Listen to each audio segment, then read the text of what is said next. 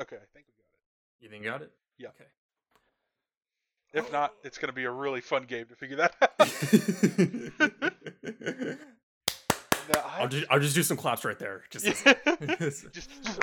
just clap. Rudy, Yeah. how's it feel that you coming back to this that you essentially hinted at the pandemic? I I just want to say you're welcome. What? You had forewarning and you did nothing. Not to you, Jesse, of course. You're a no co Nostradamus. But Thank you. to the general public, um, they didn't invest more in PS Vitas, and I think that This is what all led for to the it Vita. was Vita does mean life. yes. You did the exact opposite with the I- with the thing. Listen, I revealed the PS Viva live from the future, and y'all thought that it was a fake overseas knockoff. I want to tell you that was a lie. It was a safety tool, and here we are. It's what been what 4 years, 3 years? I don't know. 4 years? How long has it been? It's been 3 years. 3 years. Okay. Oh god. We're it's. I just. I only wanted to do this because we're literally less than a year away from something that I never thought I'd be alive to see. I did not. Intro.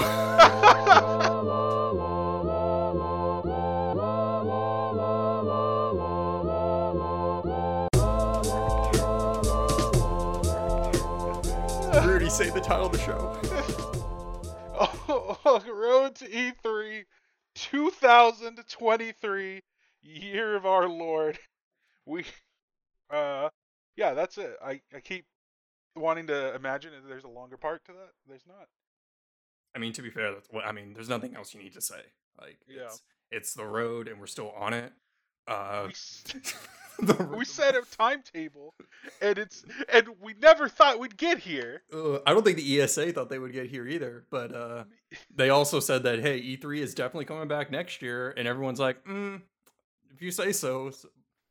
But what are we gonna do when we go and we're in person? I never thought. Listen, I thought E3 was an indomitable force 4 years ago, 3 years ago, and I thought, you know what, it'd be around. We probably wouldn't, but the fact that it disappeared for 2 years. I mean, to be fair, I don't think anyone anticipated a pandemic getting in the middle of all that and kind of affecting things. Yeah. But they seem pretty confident. Is that the plan? If they do actually do an in-person E3, are we going? Oh, like yeah, we're gonna try to rush the right? stage. I think that's all you gotta do. Get down, Mr. President. Get down. That's that's just because it's a public event now, right? Like if they do, like there's not going to be another one after 2023. Like at the rate we're going, like if they do one next year, it's going to be like held together by bubblegum and band-aids. Like every institution I believed in is no longer in the state that I imagined it would be in. So I don't know anymore. We no longer have Reggie. Jeff is on Patreon. I don't know what's happening anymore. There's no couch left. If he's not on the couch, who is Phil Spencer going to talk to? I don't know anymore. Oh it's my god. So much worse than I imagined it. And I imagined an alien invasion and post-apocalypse where society would be controlled within or without walls that were built by Microsoft. I forgot what Reggie's no longer on Nintendo. That happened. Oh fuck. Oh god, the industry's in shambles. He's selling NFTs. What is happening? What did we do? Oh god, it's like we had a time machine and we failed. We could have stopped this. We could have changed things. You know, if we would have gone to E3 2019, we could have warned them. Yeah, and play like Assassin's Creed Valhalla while it's released. Get in line for 3 hours, wait for it. And people are playing it at home. Did that come out in 2019? I think that was a 2020 joint. That might have been a 2020. Because that came out with the new consoles. What was the Assassin's Creed game? Oh, was that Odyssey then? I think that was an off year. Okay. Because they started doing like, instead of every year, they did like every other year. Oh, and I'm pretty sure Valhalla was like, it was a launch title on like the Series X and the PS5, which also came out in the time of our absence. God. But there has to be. Okay, I need to check back to see what fake consoles we came up with that would be the next Xbox. Because Series X might be one of them. I think that might be it. God. Oh, I think I remember the phrase Xbox 362 was uttered at one point. Yeah. Because I like the idea of a sequel to a 360. Like that, I thought that was a cool idea. Cool. Yeah, Rudy, it's been a minute. It's been a hot minute. Literal years. We lived together for a year. We lived together at one point. And moved even out. that was a whole life cycle. So in our absence, a pandemic occurred. We graduated. We got jobs. I forgot about that. We moved out. New video game consoles came out. And then E3 happened. E3 happened today. Keighley 3 happened. Keighley 3 happened a couple days ago, and then the Xbox thing happened today. Should we talk about the Nightmare House? I feel like we should vent. Yeah, sure. I'm just so in shock that, like, realizing that the fact that we were feet away from each other for a literal year and we didn't do this once. It's true. It's so good. Like, we watched E3 together. Yeah, we did. And we didn't do anything. Hey, that was not E3. Remember, E3 got canceled that year. It was people just did live streams. Yeah, we watched Keighley on stage. That's the same thing.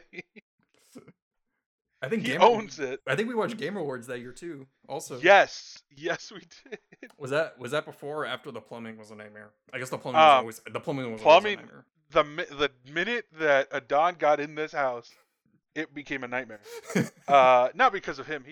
His booty was fine. Yeah. He was but his bathroom is the most cursed space I've ever been to. We spent this bathroom. There were 3 bathrooms. We had about 2.5 that actually worked, and the one of the bathrooms was just a no entry zone because bad things would happen anytime you used it. And we contact the landlord. Landlord sent a guy out to try and fix it. The guy came back and forth about 2 or 3 times, right? Like trying to snake it and stuff. Oh yeah, probably like closer to 6 times. And the time we thought it was fixed, our roommate tried to go and use it. There were 4 of us in this house, by the way. He tried to use the bathroom, and bad things happened. And so we tried to call this guy again, and the guy responded to you saying, "Hey, that sucks. I'm sorry." Yeah, it really hit me with a GG, my guy. It's like, what the fuck? And that bathroom was so bad that the idea of a content house that we put together, where all the 4 people, like Brian and Adon, have both been on this show at some point, and the fact that we were all 4 together in a house for a year and did not make a single like group video or group like episode of this or anything else is insane. It was the weight of that house. It was like more to bear. Yeah, we passed by each other and just like the energy that we had all simultaneously got absorbed by that bathroom. But the idea that it existed ruined all our abilities to do anything other than play video games with each other. Like, our creative ability was gone. It was true. It doesn't help that the world was going through a national crisis. Oh yeah, we were also in fear of our lives at that point. I forgot about that. Do you remember the bush or the tree in front of the house that we never clipped down? That our neighbors wanted to clip down? So the moment we moved into this house, Jesse picked the bedroom facing the front doorway, he opened his window, I imagine, to a wonderful view, and had a bush about what was it, like 6 feet wide? Way more. Okay, it was like 13 feet wide. Comically large. Yeah, like a good 12 feet tall. It's like a tree essentially. But just a massive bush, almost a hedge, in front of his bedroom window. Might as well have been a tree. Yeah, and it was just a terribly ugly thing. It was growing so high that it was like moving onto the roof of the place. Like it was like an ice cream scooper, like scooping onto the roof. It was simultaneously on the roof and in front of the doorway. It stretched out. Every time you went in that house, it was like a Welcome to the Jungle started playing as you go past these vines almost and these branches from the bush to get into the house. Every Uber Eats driver had to do like an Indiana Jones style brush a group of vines out of your face in order to put the food in front of the doorway. Yeah, it was a little adventure. It was great. But yeah, we refused to get that removed the moment we found out it would cost extra. What were they charging? It was like $50 to get rid of it. Yeah, because we got lawn service to cut the lawn, and they could cut the hedge, but it was like an extra amount of money. I don't remember, but I think all of us were like, we're not gonna pay that. It wasn't like a significant amount, but it was enough to that we would refuse to for a year, despite multiple people getting mad at us about it. It was a thing of well, if he's not going to fix the bathroom, why should we cut the bush? Yeah, that's what it became. It was like we both have something that the other person hates, and we're not we're not budging on that. It became like a Reservoir Dogs style Mexican standoff, everyone pointing guns at each other between us, our landlord, and our neighbors, all wanting us to do something. Also, I was getting pressured from my parents about that. Every time they came by, they were like, "This is awful. I hate it." And I'm like, "Listen, you don't understand the pressure I'm under. We got guns at each other's throats." You don't understand. Do you remember with the washer? We used the washer and it leaked water onto the floor of again, Adon's room, and it would leak into the washroom. So that same guy who tried to fix the toilet, his solution was to drill a hole through the wall and then connect pipes together to create a funnel of water that led into the backyard. Yeah, it was just a water slide for insects into the backyard. It was great. And the best part, he texted our landlord saying, "Hey, I got to do this. Are you okay if it?" And the guy was just like, "Do it." Just no hesitation. At no point did we ever see the landlord in person. Nor when we dropped off our original check did we find a person. No. I went to a building that you told me go to this building and there's a drop off for the money, and I was like, okay. And I went into this building and it was a really nice office building, and on the side there was a table with a little scratch piece of paper saying place checks here and an arrow pointing down, and so I just put it there. I was like, okay. Went away. It was like an unattended lobby. There's nobody there, with a rental table that was just set down just with a can, and then just stick your checks in it. It was so scuffed. It was so fucked. Oh, Lord. We never got our deposit back either when we moved out.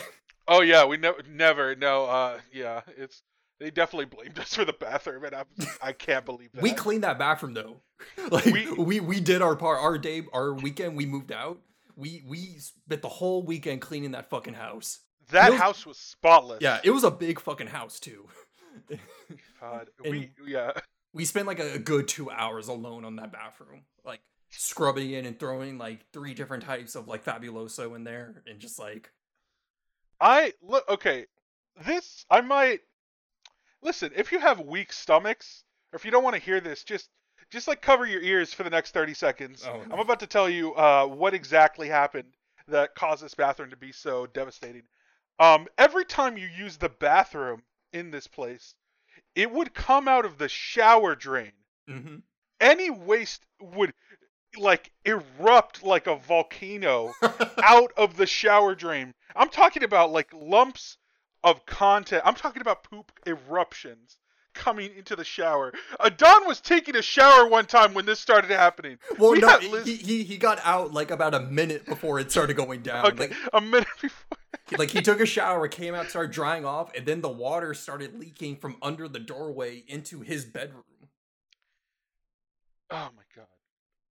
It was a hot mess. I still have a video on my phone of us opening the door the day we cleaned it and just like observing it all. We shut that door and like did not open it for like 9 months.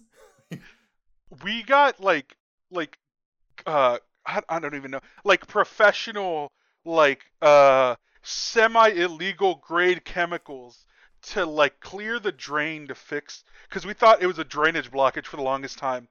And we got the most expensive chemicals ever to like destroy anything. None of it worked.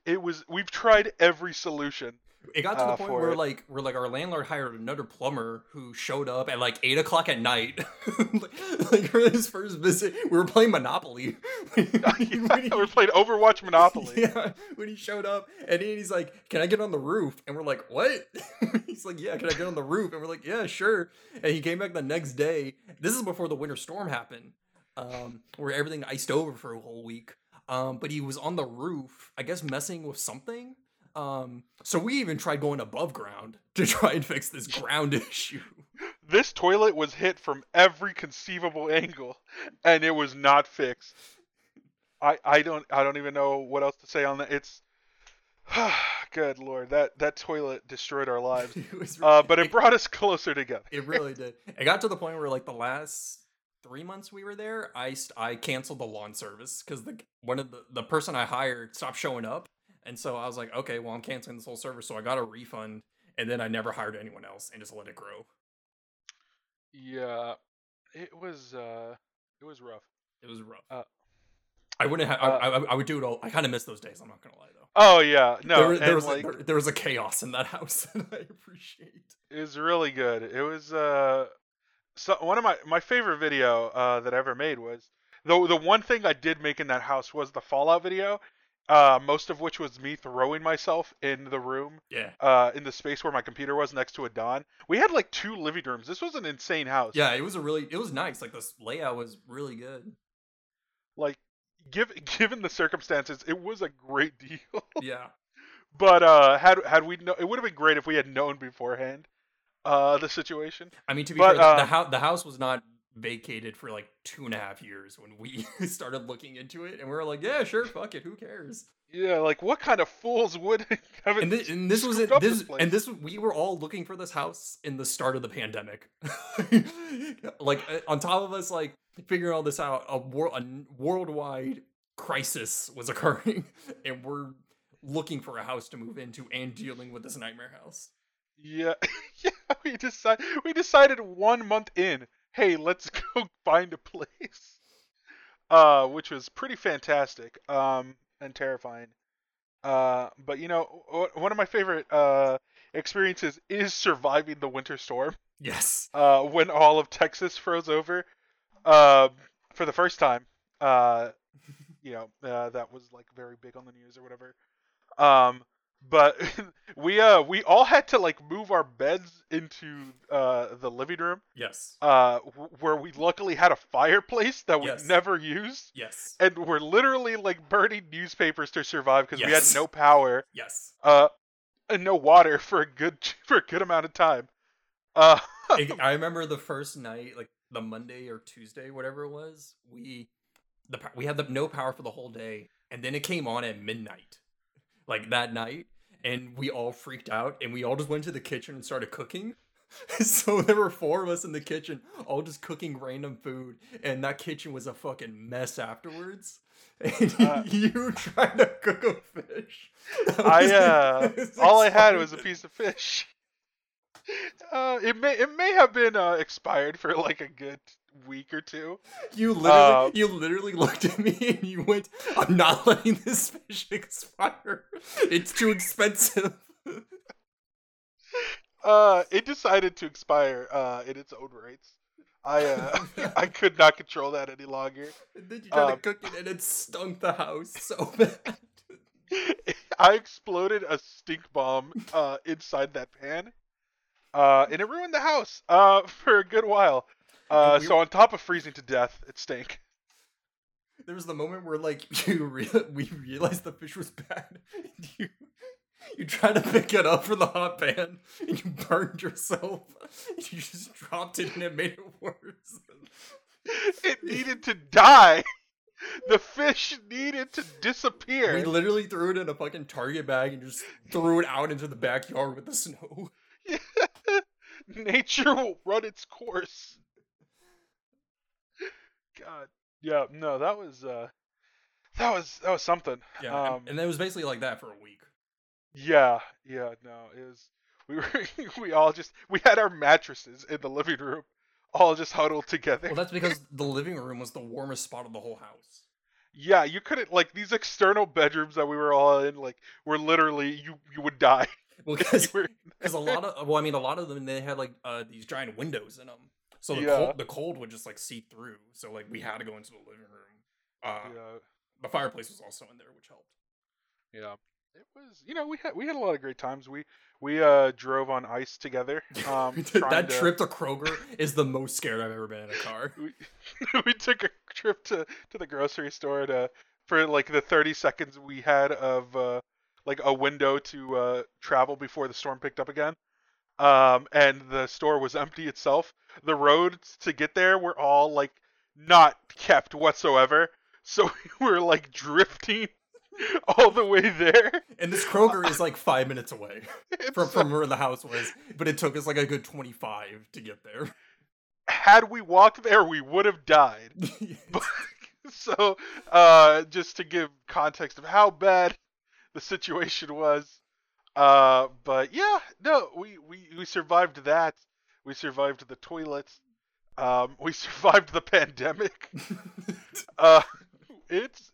I don't know how we did it, but us four, the boys, the SPD boys, we couldn't have done it without each other. I don't think we could not. Yeah. There's also the time where when we were first moving in, we didn't have internet for like 2 weeks, so a lot of y'all didn't move in because you were working from home at the time. But I was working in the office, so I moved in. But I was in the house without internet for 2 weeks, so I just had this whole house by to myself. And I was just living off the land. I played Last of Us 2 for like in the span of like a day because I had nothing else. I had nothing else to do. Didn't you get spooked several times because of that? It was fucking freaky at night. Oh yeah, we had bats. I forgot. Well, like there was at one point I was in my bedroom and I was sleeping and I closed my eyes and I heard a noise. I opened it and then my door slowly opened. But that's because I found out if you didn't like slam the door all the way shut, it would like be a little bit loose to where it could open. But my first night sleeping there, I freaked the fuck out. Oh my god. That was like me the first night I like stayed up late on my computer and like my computer was set up next to a Don's room, which was on like the left side, like the west side of the house, whereas like Jesse, myself, and Brian all had our bedrooms on the right side of the house, or on the east side of the house. So I would cross over through the living room where this old fireplace was at like 2 or 3 in the morning, being a full degenerate, and I would hear like squeaks and noises coming from the chimney. It turns out it was like birds or bats or caught up in there. But I've never been more terrified of my life. I think there was one time like a baby bird got like stuck in the chimney or whatever, and like we didn't know what to do, so I just screamed into the chimney to try maybe scare it away. It didn't work, but eventually it like flew off. But like there was also times where like I don't know if I ever told you this, but I would hear you and Adon at like 4 in the morning, like doing whatever, and like I would hear Adon just go "fuck," like scream across the house. Yeah, it was really great dichotomy between us of like I didn't get heated, I may get loud, but Adon was constantly heated playing Overwatch. So it didn't help that we were just both simultaneously loud. But it was great, we just showed up in each other's rooms all the time. Yeah. Hey guys, what's up? Yeah. Yeah, it was great. Man. A part of me misses it. I'd be lying if I said a part of me didn't miss it. That's why I'm looking for a house. I'm looking for SPD House 2 now. I can't wait. I can't wait to do ignorant stuff on private land. God, it's gonna be so expensive. Make sure your toilets work. Oh yeah, if it doesn't work, we're building a new toilet. Building outhouses. Yeah. Oh yeah. Just making holes for days. Bet. None of this has anything to do with video games. It's been 30 minutes. Honestly, the road to E3, it's a long road. You know, you take detours along the way. Much like the actual E3, we were off for 2 years for dealing with maintenance and stuff. Shots fired. Yeah. Do you think E3 is coming back next year? Like actually, in-person event, all that? I think it would be good. I think like I saw a lot of places have like local events corresponding with the streams. So like there were some like parties and stuff like in LA that were like a part of like the live stream for like I don't think it was a wholesome direct, but one of those like state of plays or some of those indie directs, they had like group meetups that were taking place in LA. So like I think there's people still want that sort of networking like face-to-face meetup opportunity. I hope so. I really do. I don't necessarily think we need like another sort of Gamescom event here in the US, but I feel like it's kind of going to become that just to like deal with having to have like non-industry folk attend this event and sort of be a part of it. It is a thing where like I don't know what an E3, especially after the pandemic and especially after the sort of migration that a lot of publishers have to just doing their own like live streams, like in the form of like a Nintendo Direct or a State of Play and stuff. Yeah. I don't know what an E3 looks like now with all that in context, but I don't know if the industry will necessarily let that spirit die. Because even if you look at now what happened this year, like Summer Games Fest had its own little thing, and Xbox obviously had their big showcase that we'll talk about later. But it's always, I think there will always be an aspect of, hey, early summer, the industry all kind of has its eyes on like a central like a central gathering of either people or live streams or announcements that are about video games coming out in the near future that either you know about or you don't know about. Because the E3 in the past, it was always like a great like networking thing for like different devs and publishers and stuff to get together.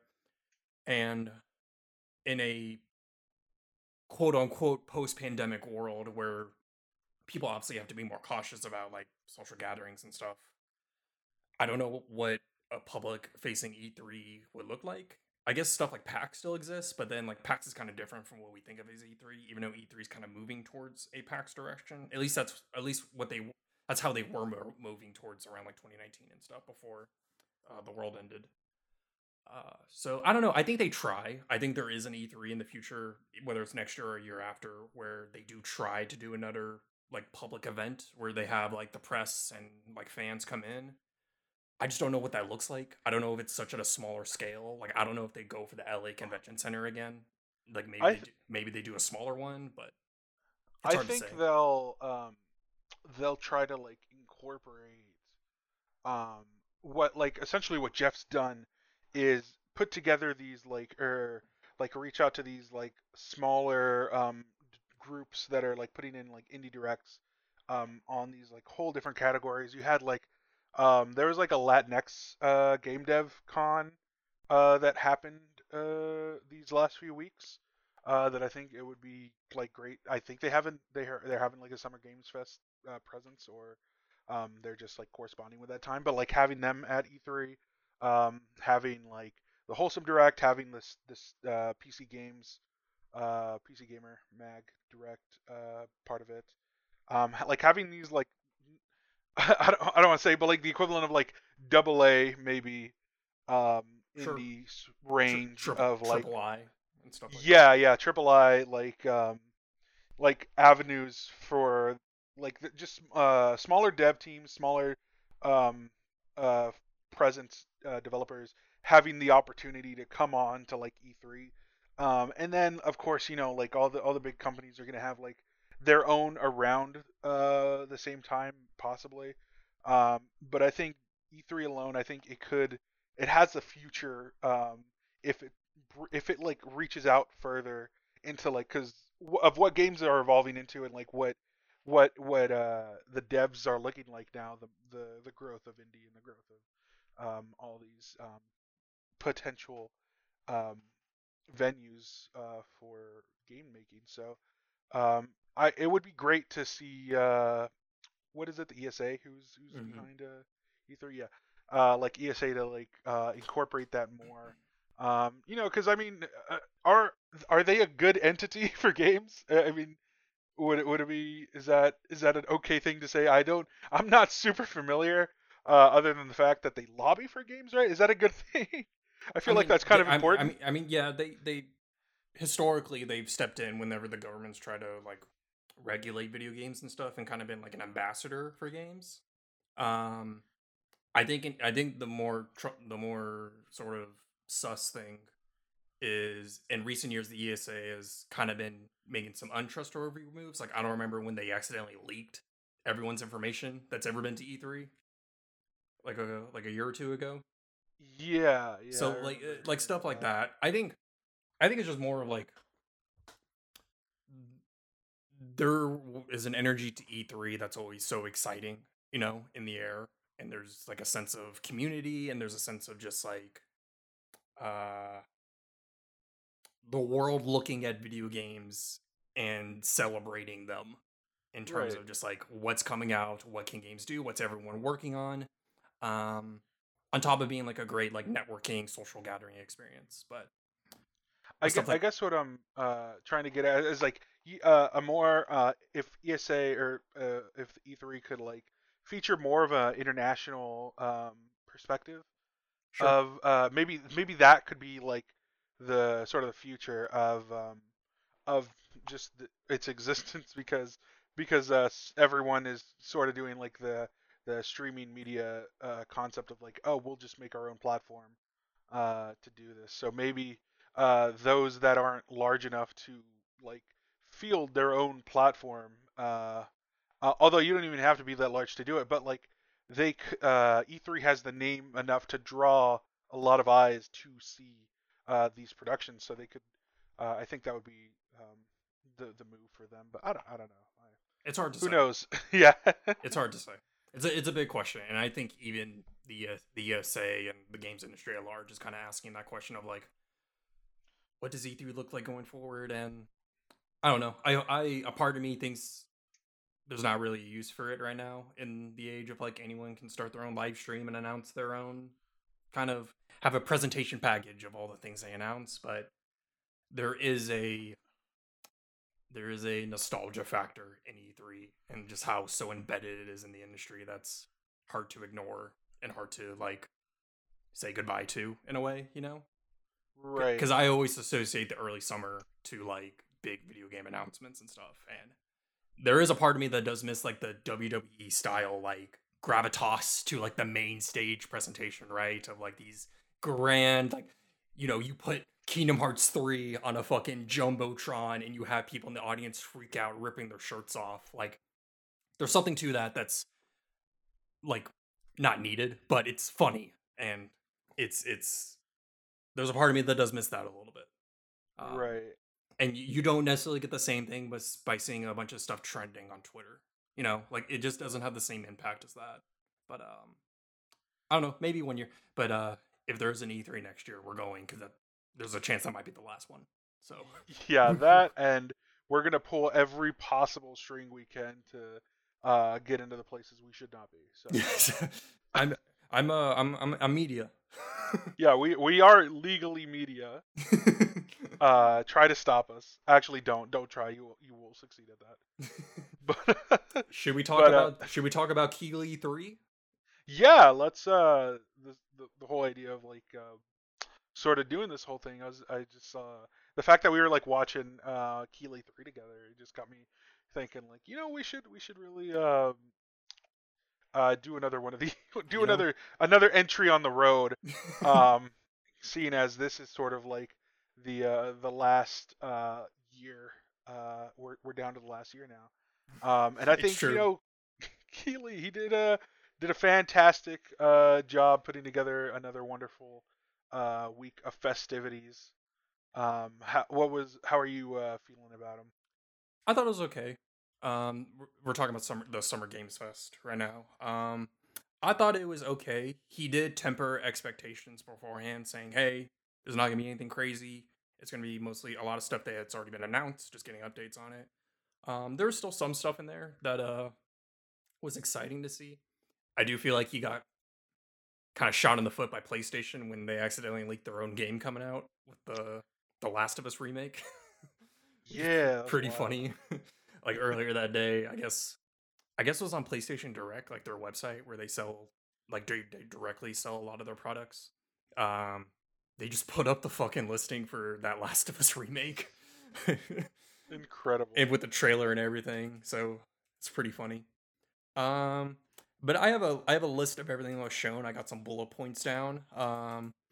If you allow me Oh, to go just for kind of run down my stuff. Open with Street Fighter 6. I thought that looked pretty cool. I haven't played a Street Fighter game since 4, but they showed off Guile. Guile looks pretty sick. I really like the look of the game. I really hope it's a pretty meaty fighting game.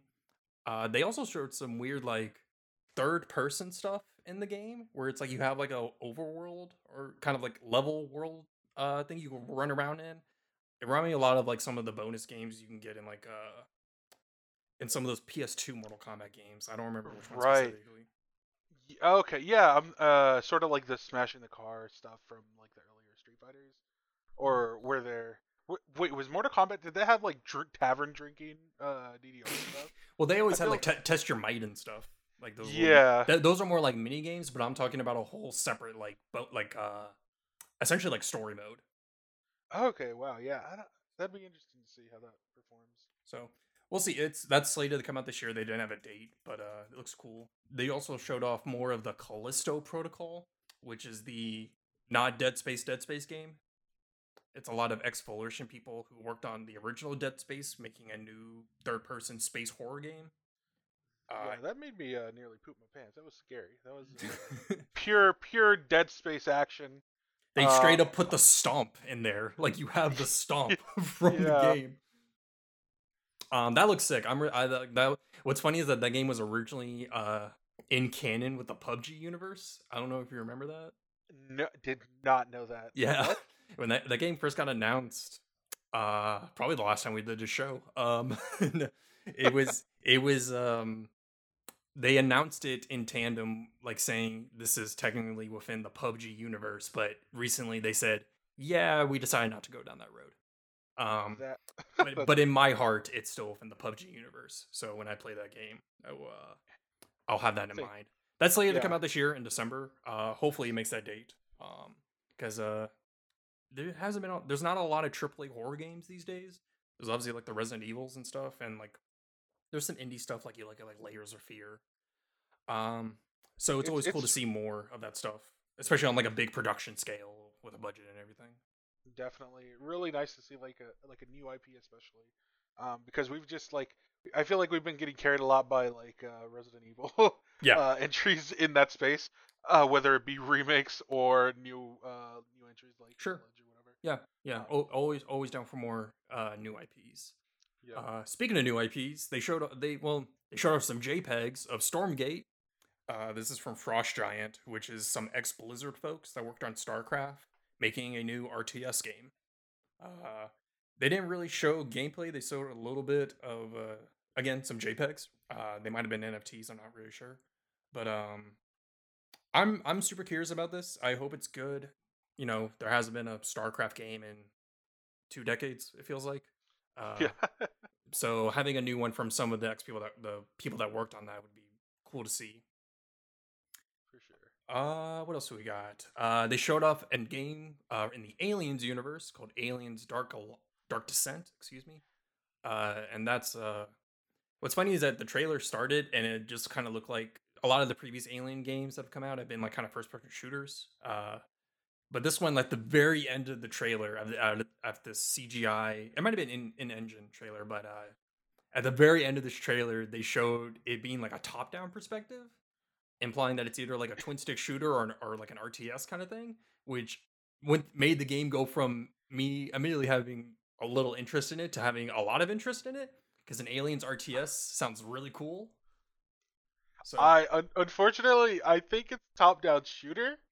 Because I saw like the single character like shooting. It looked like it might be a squad-based top-down shooter, like a 4-player co-op sort of thing. Sure. But I definitely felt emotionally cucked while watching when the gameplay was revealed. But you know what? I'm down for some more top-down shooting action. You know, I don't play a lot of them, but I'd be interested to see what Aliens has to offer the space. It is also of note, like this is an Aliens game and not an Alien game. You know, right? You see the S. You get the Space Marines. Yeah, the S doing a lot of carrying there. Yeah. What else I got? There's some other stuff. They showed up like Modern Warfare 2, like a level on a boat. Looks like Call of Duty. I have a note that says Fort Solace, and in parentheses it just says this game has the Red Dead 2 guy in it. That's true. So, I think we glossed over a really important fact about the Call of Duty game. What fact? What fact? In that one of the characters is named Alejandro, and he's Mexican Special Forces. Oh yeah, representation. Hell yeah. Yeah, and apparently part of the game may take place in like Baja California, or in, somewhere in like the border of Mexico. So I'm very excited. Very excited for that. To see where that leads. But you know, yeah. How they handle the subject matter, as they say. Yes, I want to see the problematic Call of Duty take on this. It's gonna be so awful and great at the same time. You know, it's not a year in the industry without another problematic level in a Call of Duty game. Oh wait, doesn't this year the Fallujah game come out? What's that? The 6 Days of Fallujah? Isn't that game coming out this year? Is it? I think despite all our efforts, it was not prevented. We could have done more. We could have done more to stop it. Oh man, we live in a terrible time, but we're doing our best. We're doing what we can. This road is long and treacherous. It really is. A lot of potholes. Oh man. They showed up. They announced Goat Simulator 3. But they parodied the Dead Island 2 trailer, which I thought was hilarious because it's such a specific reference. And Rudy messaged me when the trailer started saying "Hoodoo your voodoo." It's a reference to the one of my favorite in-game songs in any video game. Yeah, I thought it was Hoodoo You Voodoo 3E, like Banjo-Kazooie. I was very sorely mistaken. But it was great. It's great. I didn't know there was a third Goat Sim. Well, that was the most surprising. Well, the best part is that they never made a second one. They just went straight to 3. No shot. I thought there was... What? Yeah, they never made a second one. They're just going straight to 3. That's amazing. Oh, that's beautiful. Good title. Yeah. They showed off another trailer for Marvel's Midnight Suns. That game's supposed to come out this year, but we haven't seen any like gameplay from it. And it's from the XCOM team, so a part of me thinks it's a top-down, like, you know, turn-based RTS game, which I think would be sick for a Marvel license game, but, like, apparently it's, like, card-based or whatever, from what I've read. What? Yeah, I'm not sure how that works. Again, because they haven't shown any gameplay from it, it's, like, hard to say. I want that game to be so good. I want it to be good so bad. Was Chain of Memories a good game? That's my only frame of reference for a card-based... Kingdom Hearts Chain of Memories is the only game I'm familiar with card-based action. You know, depending on who you ask, you'll get 2 different answers. Okay. I'm just imagining the Marvel version of that game, so I'm here for it. Yeah. I mean, that's slated to come out this year, so hopefully we'll get a better idea of what that will be down the road. They showed up the Cuphead DLC and gave it a date. It's coming out at the end of June. Which I'm looking forward to. I loved Cuphead. and it looks like more Cuphead, which is not a bad thing. I find it hilarious that this DLC has took the same amount of time to make as the main game, but hey, animation's hard, so I understand and sympathize. And the end result's always worth it. So for sure. They gave a date to Neon White, which is the next game from Ben Esposito, the man behind Donut County, which is like a first-person card-based like speedrun game, I guess, like kind of time attack, like Chain of Memories. Okay, so if I'm not mistaken, as the chief TikTok reporter, I think I saw a TikTok by Ben Esposito talking about how somebody leaked their game's release date early. Oh no. And he's just like, GG, my guy. But apparently the release date is like sometime like June 15th or something. Yeah, it's literally in like 5 days from now. It's like the 16th, yeah. I think. I'm very excited for that. I love the look of the trailer. Yeah, I think it looks super sick. And I love the traditional like show something off and then say, hey, it's coming out like next week. It's like the equivalent of like having the handheld video game console in your pocket and then taking it out to reveal it on the E3 stage. Like same energy. Oh yeah, for sure. But moving on, they showed off some more of that Teenage Mutant Ninja Turtles game, that new side-scrolling beat-em-up game that looks really, really good and really polished. And that's coming to Game Pass and also out next week. I think that's also the same day as Neon White. Oh, sick. Okay, what the four of us? Okay, the SPD boys. Yep. Which turtle are you rocking with? Because there's a lot of choice. I've always been a basic Leonardo guy. You know. Leonardo? Okay, I respect that. You know what? They have I don't know if you saw, they added Master Splinter to the game, as well as April O'Neil and Casey. Yeah. Jones. So I'm very excited to see a non-turtle. I also kind of want to be April O'Neil so I can punch people with a microphone. I think that's gonna be. You're gonna interview the shit out of people. Yeah, interview them to death. But yeah, it'll be good. I'm excited. I'm very excited. We get I feel like every year we get a very high quality side scrolling beat 'em up that's like really polished. Like River City Girls came out one year, and then Streets of Rage 4 came out I think a year or two ago. Oh so, yeah. Always excited to play one or two of those a year. So, and that's gonna be on Game Pass, which is really, really cool. Heck yeah. Let's see, what else do we got? They showed up some more of Saints Row, which is like the reboot, I guess they're doing. I really want Saints Row to be good. I really, really love Saints Row the 3rd, and I also really like Saints Row the 4th. Kind of the DLCs they did afterwards didn't really stick with me. But I want Saints Row to have a comeback. I'm really rooting for this game, and if it can get, I don't think it needs to be on the same level as like a 3 in terms of like zaniness. But if it can just be a fun open world game, that's kind of all I want.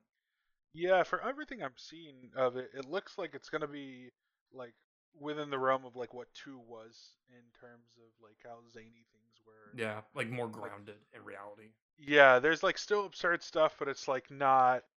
It's not everything you do isn't a meme necessarily. You're not going to the Tronverse. Yeah. At least I don't know. Who knows? Once we get in that game. Yeah, it's true. You never know. It's could all be different. Whole 3rd act takes place inside of it. You put the headset on, and next thing you know, you're back and forth. You're back and forth. And the only last thing I have is the Last of Us remake, which I'm not the biggest Last of Us fan, admittedly. I just thought it's kind of funny, like they showed the side-by-side screenshots of like what the PS4 remaster looked like and what this PS5 full remake looks like, and it's like, I don't know, that PS4 version still looks pretty good. Yeah, it was wild just how like well both of them look. It's one of those things where it's like, once you start remastering games after a certain generation, like around the PS3 going to the PS4 generation, you're kind of getting diminishing returns at a certain point. Yeah, I can see that. Yeah. But I mean, I think a lot of this is kind of built on the back of that HBO show they're doing. That was honestly for me the most exciting, as someone who hasn't like played the Last of Us games. I don't have a PlayStation, so My entry into the universe I'm hoping for is going to be the HBO show, and hearing that like they wrapped shooting like the day after that conference went out, and they had like both they had Troy Baker and the voice actress for Ellie. I can't remember her name. We're both Ashley on Johnson, stage. I think. Ashley Johnson, yeah, I think so.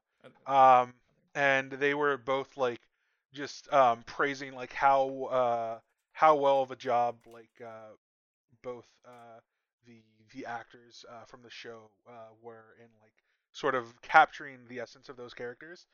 'Cause they didn't necessarily have to come out and do that, but the fact that like they included that as part of the presentation, I like really appreciated. So I'm excited. I'm excited to see how that comes out. Sure, yeah, totally. It's on HBO, and HBO typically puts out really good stuff. And So I want to watch it too. And that base game, like, I'm not crazy about it, but like the characters and the writing are definitely like the strongest part of it. So they already have like a good template to kind of work off of. So we'll see. Sony's definitely making a push towards a lot of like television and movie programs. Like, I don't know if you heard of, like a week ago or so, they announced like a Twisted Metal TV show and like a Horizon TV show and like a God of War TV show. Oh, what? Yeah, like a bunch of TV programs alongside a lot of their popular IPs and stuff. That's wild. So I think what their plan is that, if you think about today with like streaming platforms, like anytime a new season of a TV show comes out on like Netflix or HBO, like there's a lot of like fervor about it, a lot of people talking about it. And I think what Sony's plan is also to have like these TV shows come out that are alongside some of their IPs. So it would generate interest in the TV show, right? Like subscription numbers and stuff, but also get people to buy a lot of these games on their platform, whether it's on PC or console. And I think it's also kind of why they're making some of their stuff available on PC, just to make that stuff more accessible for people that want to engage with their stuff. Gotcha. Okay. So it's an interesting way to go about kind of the revenue cycle for their games and stuff. Especially when you compare it to Microsoft, kind of how they're handling things. But I'm curious to see how it kind of plans out for them. I was talking to someone how like I'm playing Horizon Forbidden West right now on PlayStation, and if they were to do a TV show on that, I was thinking it'd be more interesting for them to do a TV show based on all the stuff that happens before the world ends, rather than do like a TV show based on what you do in the game and like the post-apocalypse world part. Oh, sick. Okay. You know what I mean? Like, I feel like that, like, if you were going to do it, like, that would be the way to do something like that. Have, like, a political drama on, like, the end of the world, essentially, and have that carry over into, like, the actual games. So if they can do stuff like that, I think that'd be super cool. Because it'd be beneficial for both people, watching a TV show unfamiliar with the games, but also people who play the games and want to get more of that universe. So, there's a lot of potential there. I'm curious to see how they pan out. They're probably investing a bunch of money in that stuff because productions like that are expensive. But so are games, so I guess they're willing to take that gamble. So yeah, and I mean it's not a stretch that Sony is like reaching over to their like pictures branch or whatever, like making these things. I mean, they made like an Uncharted movie, and apparently that was like financially successful. It sounds like for the most part. Allegedly, yeah. So I don't know if you know, but Sony's their biggest revenue source is games right now. Oh wow, I didn't know that. I thought it was like TVs. No, like more than TVs, more than like cameras and stuff. Like it's video games, which is It's understandable why they would want to find ways to use that to bolster other aspects of their business, essentially. For sure, yeah. So interesting, but that's all I have as far as stuff I wanted to highlight for Summer Games Fest. I thought it was okay. It was solid presentation. A lot of stuff that we already knew about. Some stuff I wish we saw more of. Like, I kind of wish we saw more of that Marvel Midnight Suns game, personally. Yeah. I think if The Last of Us remake didn't get leaked beforehand, I think more people would be positive about the whole thing. But, it's one of those things, like, it happens. But overall, it was okay. Moving over to do you want to move over to Xbox now? Talk about that? I do have a few games to talk. Oh, sure. We did watch the what was it? The Wholesome Direct. Oh right. Followed by Future Play, and I have 4 titles that I have saved on right. demos. How many of them involve either a bear or crafting or building a farm? I believe possibly 1, because I very much listen. I love Stardew. I play a lot of Stardew, or I played a lot of Stardew, but I'm not necessarily in the market to be a digital farmer. But there were a lot of really really interesting things. Most of them had to do with farming. But the ones that didn't, that caught my attention a lot. One of them was Paradise Marsh, which I believe this is like the first person. God, I don't even know what type. This is the first person frog catching game. Like just critter catching game. Paradise Marsh. Yeah, that you just like go around and like, it's all like super like just low poly art assets, and you're just going around and exploring. It's like super chill. This is a very much a lo-fi style game. And there for some reason there's a monolith, and the moment I saw a monolith in the game with no context, I knew, okay, there's gonna be one heckin' cool narrative going on here, on top of all the chill stuff. And like, lo and behold, by the end of the trailer, it's like all like weird sci-fi celestial sort of visualizations going on. So I'm super excited to see what like this kind of game is. And I'm looking at the store page now. I'm realizing like pretty much everything they announced during that direct and everything are under like the Gorilla Cubed Collective, which is, I think, is like, if anybody who's listening has a chance, go check it out. And look at like all the really cool indie titles. There's a lot of really cool stuff. This Marsh game has the same like kind of look as, I don't know if you ever played a Short Hike. No. What was that? It was just a top-down adventure game where you just slowly climb this mountain. Like that's kind of the main goal. But you can talk to other villagers and like get like side quests and stuff. It has like this similar look of like a polygonal early PlayStation graphics kind of thing. It's a really good game, but no, this looks cool. It definitely has a monolith. Yeah, they put it in the logo. For sure. Rudy, you died. Yeah. Sorry about that. I did in fact die. I perished. We are now. I didn't even tell you this. We're now running on a backup generator. I don't know how long this is gonna. We got a good like 3 hours. Oh god. Plenty of time. Before the lights go out permanently again. Listen, I thought I found safety in another location. Was not the case. This winter storm will chase me down till the day I die. You went behind the walls. Yeah, listen, outside the walls. You need your Sony PlayStation 5 Viva. I'm telling you, it's the only thing working. But where were we? We were talking about all the wonderful wholesome games that came out. And we just mentioned Paradise Marsh, wonderful game. Yep. A little to the left. Yes. I know you're very much a fan of as well. Love the look. Yeah, just a wonderful, very cute puzzle game that just is like essentially made up of very simply aesthetic like tidbits and like household items to like put together these fun little puzzles. You're doing like things like organizing your bookshelf and like placing your forks in like the right order and stuff. It's like little things like that, and like it's a game that I feel like is going to be really good at the sound design. Like the sound of like placing your fork on the table is going to be like the most satisfying thing ever. Yeah, it's just very satisfying in like the mundane sense of it, where it's just so like visually appealing, and you're just like having a all around like really solid time. Is this? I think it's like a PC game at the moment, but I'd love to see it. A lot of the games in that Wholesome Direct are coming out for both Steam and Switch. It looked like. Okay. So I wouldn't be surprised if a good chunk of these are also coming out on Switch.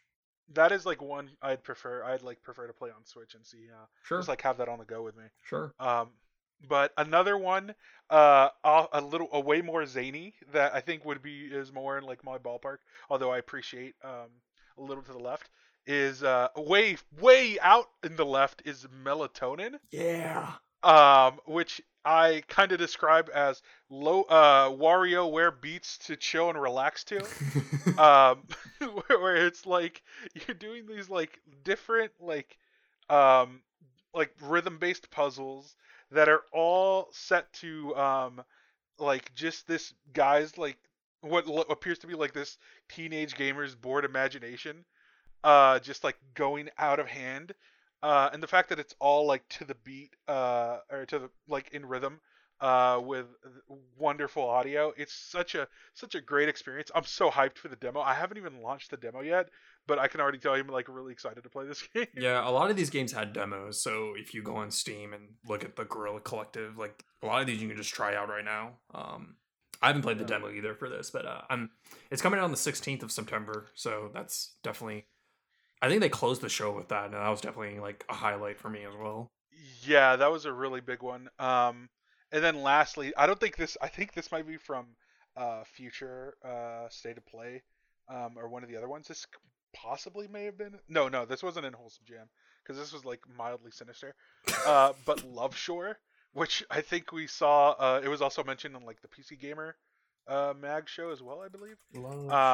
But uh, it is like kind of it seems to be sort of like a dating sim narrative.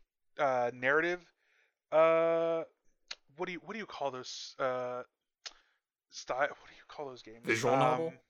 Yeah, it feels very much like a visual novel, No. but there's like a lot more underneath that I think that they've like hinted at that I'm really excited to get into, just by the way that they describe it. Essentially, you're interacting with these characters that are all what appear to be different gods, and not like I don't know if they're like different mythologies or based on like a real mythos, but like their visual design, their like designs for these gods in their like non-human forms are very much striking and super exciting. So I want to like hop into this. It's like queued up as kind of like a neo cyberpunk style dating sim, but then you have this like god aspect on top of it, and like the point of the game may not necessarily be this like relationship component, because it talks about like either destroying a city or killing gods or like falling in love or something along those lines. As any relationship. No idea. Yeah. So it could be a million different things at the moment, but that's something I'm also really excited to get my head around.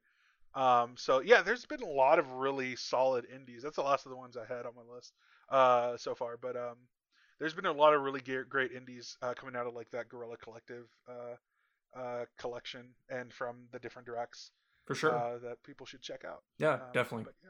Yeah. Indie game. There's such a good variety these days with games and stuff, and platforms such as like Game Pass and like stuff like the Wholesome in the future. Future Games Direct are great ways to highlight some of that stuff. So, really cool stuff. In any other context, if I was like presented these games, I may not have been as excited about them. But given that it is like this week and in like the format of a direct of a showcase, it like got me really eager to like go out there and like start wish listing titles and like getting just becoming aware of what's coming out. So I think I really hope we see more of that next year. I hope they incorporate that back in E3 outside of Keel E3, of course. But yeah, sounds like the commercial worked. Yeah. Is there anything else you want to highlight, or do you want to just jump straight into Xbox? I think at this point we could just jump straight into Xbox. All right. So at the time of recording this, the Xbox Bethesda showcase happened about a couple hours ago. I watched it live. You didn't get a chance to, but I watched it with you a second time and kind of took notes on everything that was shown off. I guess off the bat, I want to ask you, Rudy, what did you think of the Xbox Bethesda 2022 showcase? So I was kind of expecting like maybe more so like hype overall, just like from back to back, like everything would be great. I felt like there were some there were some things that were like okay, but then there were just some announcements that blew my mind, that were like I could not imagine this being the case. Microsoft really went to the bottom of their purse, uh, to afford some of the things that they were able to pull off at the showcase. I'm still in shock. Sony, you need to watch out. Microsoft is outside with a bat and they're headed your direction. So just be careful. Yeah, it was such a great time. By the end of it, like I couldn't even think of the lulls. I was just so in shock by these bigger moments that we'll get into in a little bit. But yeah, that was my sort of takeaway from the conference. Yeah, it was definitely a strong showcase. There was a lot of stuff here. I think they did a really interesting move where everything they talked about they advertised as coming out in the next 12 months. And I think that was kind of smart of them because it kind of added to the marketing of, hey, all this stuff you're going to be able to play really soon or, within the near future. And to their credit, like almost everything had some inclination of a vague date, if not a hard date on it. On top of everything being day one Game Pass, which kind of puts more stuff in perspective when you get into what they're actually talking about. But no, I thought it was really strong. A lot of not so much crazy insane announcements as far as like new IPs or exclusive IPs. But a lot of really strong announcements that are, in my words, fucking crazy. Yeah, industry reckoning announcements that may not it's just the licensing announcements that I would not believe possible. Yeah. I think I don't think we have to necessarily go in order. I think we can just kind of jump around, but the one I kind of want to talk to about off the bat was the Riot Games one. Where for Xbox Game Pass PC, they're adding League of Legends, Valorant, basically all the Riot games right now, and adding all of like their champions from League of Legends and all of their agents they've added to Valorant included in that Game Pass subscription version of those games. And when you think about that in context of how many characters they have added to those games, it's crazy. Like that's an absurd value they're adding that they're essentially just giving away in addition to their Game Pass subscription. And at no point did they say they were raising the price of Game Pass. Right. For after any like with prior or like anywhere near these announcements. So it's I'm still in shock of like how they're able to secure that Riot deal, of just how like they're able to go so much into overseas markets, being like what was originally a very like North American centric company now is like really hitting the overseas developers to be incorporated as like part of their showcase and what they're offering. So it's super exciting. Well, even like you think about the Riot one, that in a way, this deal also kind of opens the door for a lot of new people to play stuff like League of Legends and Valorant, which before have been games that have, if you didn't start playing day one and keep with it, you kind of got left behind. This, in a way, kind of evens the playing field for some people, where there's going to be a whole new pool of people playing these games and having access to all these characters and champions, or whatever they call them. It's in two ways adding to the value, but also being a jumping on point for a lot of people to get into these games and stay subscribed to Game Pass and playing these games. For sure, it's like an amazing opportunity both for the developers and for the consumers. Right. I just can't believe they were able to pull that off. I mean, you mentioned the overseas stuff, like they're adding Persona 3, 4, and 5 to Game Pass. That was the big one for me. Yeah. They got a PlayStation 5 exclusive, the Persona 5 Royal game. I've not played a Persona, but I'm very much aware of the significance that series has and its relationship to Sony. Mm-hmm. The fact that they were able to secure 3, 4, and 5 and bring them over to PC, as I'm assuming they may get console releases. No, it's going to be both Xbox and PC. Yeah, it's absurd. It's incredible, and like like we're wondering about like handheld. You could probably get these to run on mobile through cloud gaming. So I can't. I'm still in shock about that announcement. It's incredible. That was definitely the most shocking one for me in terms of just like I did not see that coming. I didn't think like because Persona is so Japanese, you know what I mean, in terms of like how just like it's such a Japanese role playing game. It's such a Japanese focused game, and for it to come to Xbox, and Xbox been trying to get into the Japanese market for so long and being such, as you mentioned, a Western console with Western games on it. It's a big jump. It's a big jump in statement and kind of commitment that they're making. Like way more than when they started doing like, if you think about the early 360 games, they had games like Lost Odyssey and Blue Dragon, which are fine games, but there's a commitment that they're making this time around because they also announced like a new Team Ninja game that's going to be day one on Game Pass as well. So they're definitely taking swings in a way that are very apparent. I think it's hilarious that these mainline Persona games are coming to Xbox before they come to Switch. Like I think that's hilarious. Yeah. It's a wild timeline. Yeah, it's fucking nuts. A PSP game, you're going to be able to play it on your Xbox, which is kind of crazy. It's a great time. It's everyone's rejoicing over this. Just because the fact people were like having to go out to get PS5s to even or PS4s or 5s to play Persona. Right. That can now like have access to this thing. I mean, even those games coming to PC is such a like Persona 4 Golden was already on PC, but 5 Royal is and like 3 was like locked on a PS Vita or PSP, right? Yeah, it was a PS2 game, but then the version they're porting to Xbox and PC, that's the PSP version of the game that they redid. It's like they redid a lot of it to work on the PSP. Gotcha. But it's still a fine version of the game. Yeah, it's fucking nuts. Like that's crazy.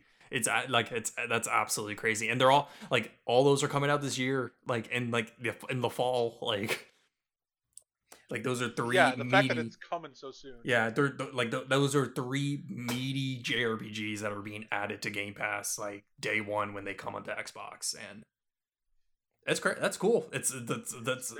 It's a flex. Like that's such a strong flex, and they follow that up by announcing their Kojima game, like they're doing. Yes, I forgot. Yeah, they brought Mr. Kojima came out and said, "No, Death Stranding is not the great one game I wanted to make. This is the real game I want to make." And he showed nothing about it, and I'm so excited for whatever that madman decides to come up with. Yeah, there's been rumors of him doing something with Xbox for a while, and they turned out to be true. Where he even said in the video presentation, but it's a game that's going to be using cloud technology. So I'm curious what that looks like and what that implies. So we're probably not going to see that game for a while. But it's a definitely not a 2022-2023 game, I'll tell you that. But that will not be on the road. That is beyond the road. That is beyond the road. Listen. Rudy, how's it feel to have both Kojima and the American Kojima on the same stage? I can't. The fact that the potential of Todd Howard and Hideo Kojima to cross paths, there's not enough leather jackets in the world to supply these two men with those fits. But they both killed it. So we'll see how it goes. I'm just really excited. We'll talk about Starfield in a bit, but there's some other stuff I want to talk about. They showed off Silksong, the Hollow Knight sequel, which you never played Hollow Knight, right, Rudy? No, but I did like kind of keep up with it. I was really excited I just like the fact that it existed. It seemed like such a great game. Yeah. And that it was so like loved and put over in like different properties and stuff. So what's funny is that game got announced around the last time we recorded a podcast. Yeah. And we just now saw it again. But they didn't give a date. They did announce it's going to be day one Game Pass, which is that's exciting on its own, but no date on that. they implied that it would, with them saying that all the games shown will be coming out within the next 12 months. That kind of implies that's coming out presumably in the next 365 days, but it's hard to say. Honestly, all these games are up for delays. You never know these days. But still, I think it's really exciting that like we got to see Silksong, and one of my friends was posting in a Discord I'm in, just oh my god, oh my god, oh my god, oh my god, because Hollow Knight's his favorite game, so that's awesome. He was very, very much excited. I have a note in here that says Forza Motorsport, and then in parentheses, car porn rise up. Yeah, car porn enthusiasts rise. What's funny is that they showed off, revealed a new Forza Motorsport game, and they spent like 15 minutes talking about it, and it looked cool. Like visually, it looked really impressive. But about 20 minutes later, they showed off the Hot Wheels DLC for Forza Horizon 5, which was 10 times more exciting than anything. Blew it away. Yeah, for me personally. I'm sure Forza Motorsport is totally fine, but I'm way more of an arcadey. Like Forza Motorsport is, hey, look how nice we made these cars. Where Forza Horizon has always been, yo, let's take some sick jumps. Yeah. It's let's just race whatever giant behemoth of a vehicle we can find and stick like a Ford Fiesta against it. As we blast dubstep over the loudest speakers possible in this Hummer.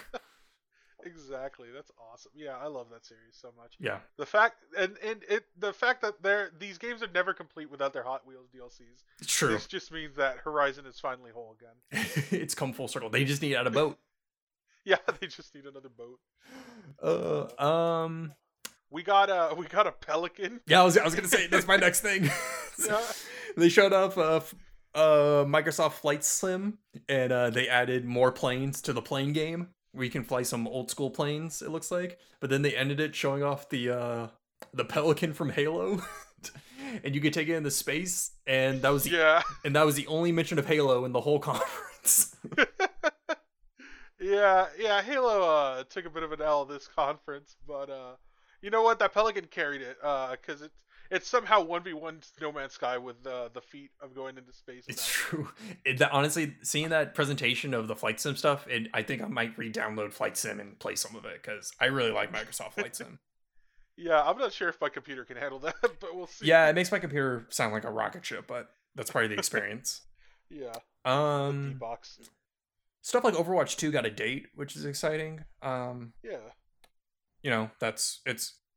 Hey, they're making more Overwatch. So I'm more curious to see if the single player stuff is going to be added that date. I doubt it's going to be, because that seems to be where the meat of Overwatch 2 is, but that's kind of a to be determined thing. Yeah, they've been very much on like the wraps of all that stuff, so yeah. Hopefully we can see more at some point so people can stop just hating on this game. But not that I have like a vested interest either way. It just it'd be great to see more of it, just so the discourse can advance, other than have two notes. But it's a Blizzard game. We'll see how it goes. It's a Blizzard game, that's for sure. Yeah. I got Vin Diesel the video game Arc 2 on here. That's coming out next year. When you're here, your family. So they showed off Scorn, which is the HR Giger like aesthetic looking game. I call it, in parentheses, I have it listed as the Space Dicks game. Yeah, that whole game made me feel vile. But I appreciate that it exists. Yeah, because we need some disturbing Cronenberg games in development. So. Every 5 years we get one. Yeah. That's coming out in October, so that'll be I'm looking forward to that just to see what exactly it is. So that's definitely on my list. I'll definitely be checking that out. They showed off the Minecraft Legends, which is the rumored Minecraft RTS that's kind of been in the news recently. I think that looks sick. I'm really curious to see what a Minecraft RTS looks like and what they do with that sort of aesthetic and world and franchise. That's all I have for it. Yeah, I really appreciate that they went with a really nice shading for the game. to sort of like get the most out of like that visual style that they're going for, which I think really helps Minecraft. Just because it's like such a massive IP, and like there's not really a set uniform visual to it. Besides like the flat default thing, everybody uses like different shaders or whatever. But like starting with like Minecraft, the story mode, and now that we have like this RTS games, you can see like a real strong, like good looking visual style that's like, oh, there's a sophistication to these games now that's like above like a simple sandbox. And I think like an RTS is a great way to show that off. So it'll be excited to see like the new games coming from Minecraft. Yeah, I'm happy that they're trying new ideas with that franchise than just have Minecraft be the game that Mojang makes. Like I'm happy they're able to explore different genres with that world. Like you think about like Minecraft Dungeons and stuff, how that was kind of like a more Diablo style dungeon crawler. And you mentioned like the Telltale games and all that. So it'd be cool. It's gonna be. I hope there's more of that kind of stuff. And I'm curious to see how they handle the RTS stuff. The way the trailer looked, it reminded me a lot of like something like Brutal Legend. If you ever played that, how that's kind of like a third person action game, but it's also a real time strategy game. So sure. In my head I can see it kind of going back and forth with that. But we shall see. I think that was slated for next year, so we probably won't see that soon, but we will see. It'll be a minute for that. It will be a minute. They showed up a lot of Diablo 4, a big deep dive that's coming out next year. Yeah, I don't know. It looks like Diablo. It was pretty much a trailer for the Necromancer character, I think. Well, that was the first trailer, but then they kind of did the long extended deep dive after that. Oh, right, yeah. But yeah, I'm excited for the newly announced character. Just because my very limited time in in Diablo 2 was as a necromancer and just had Scully boys going around doing work to people. That's all you need. So yeah, you just get an army of skeletons to go smack folks around on your behalf, and I'm glad I can run that now. I think the most exciting part of their Diablo 4 presentation or their section was they announced cross progression between PC and console. So they did. Yeah, so you can play. So your characters and story progress between the PC version and the console version will carry over. So that to me is the most exciting part. To be able to play that game across multiple platforms and have all that stuff be saved up. It looks impeccable too. Like just the visual. Visuals of it is like it's really high fidelity, highfalutin beauty. It looks a lot bigger in scale than I expected, especially when you compare it to Diablo 3, which I liked a lot. So I'm looking forward to it. And hopefully it has the feel of a next gen game. Sorry. No, it's okay. No, yeah, for sure. And the footage they showed was all from a Series X. They said so.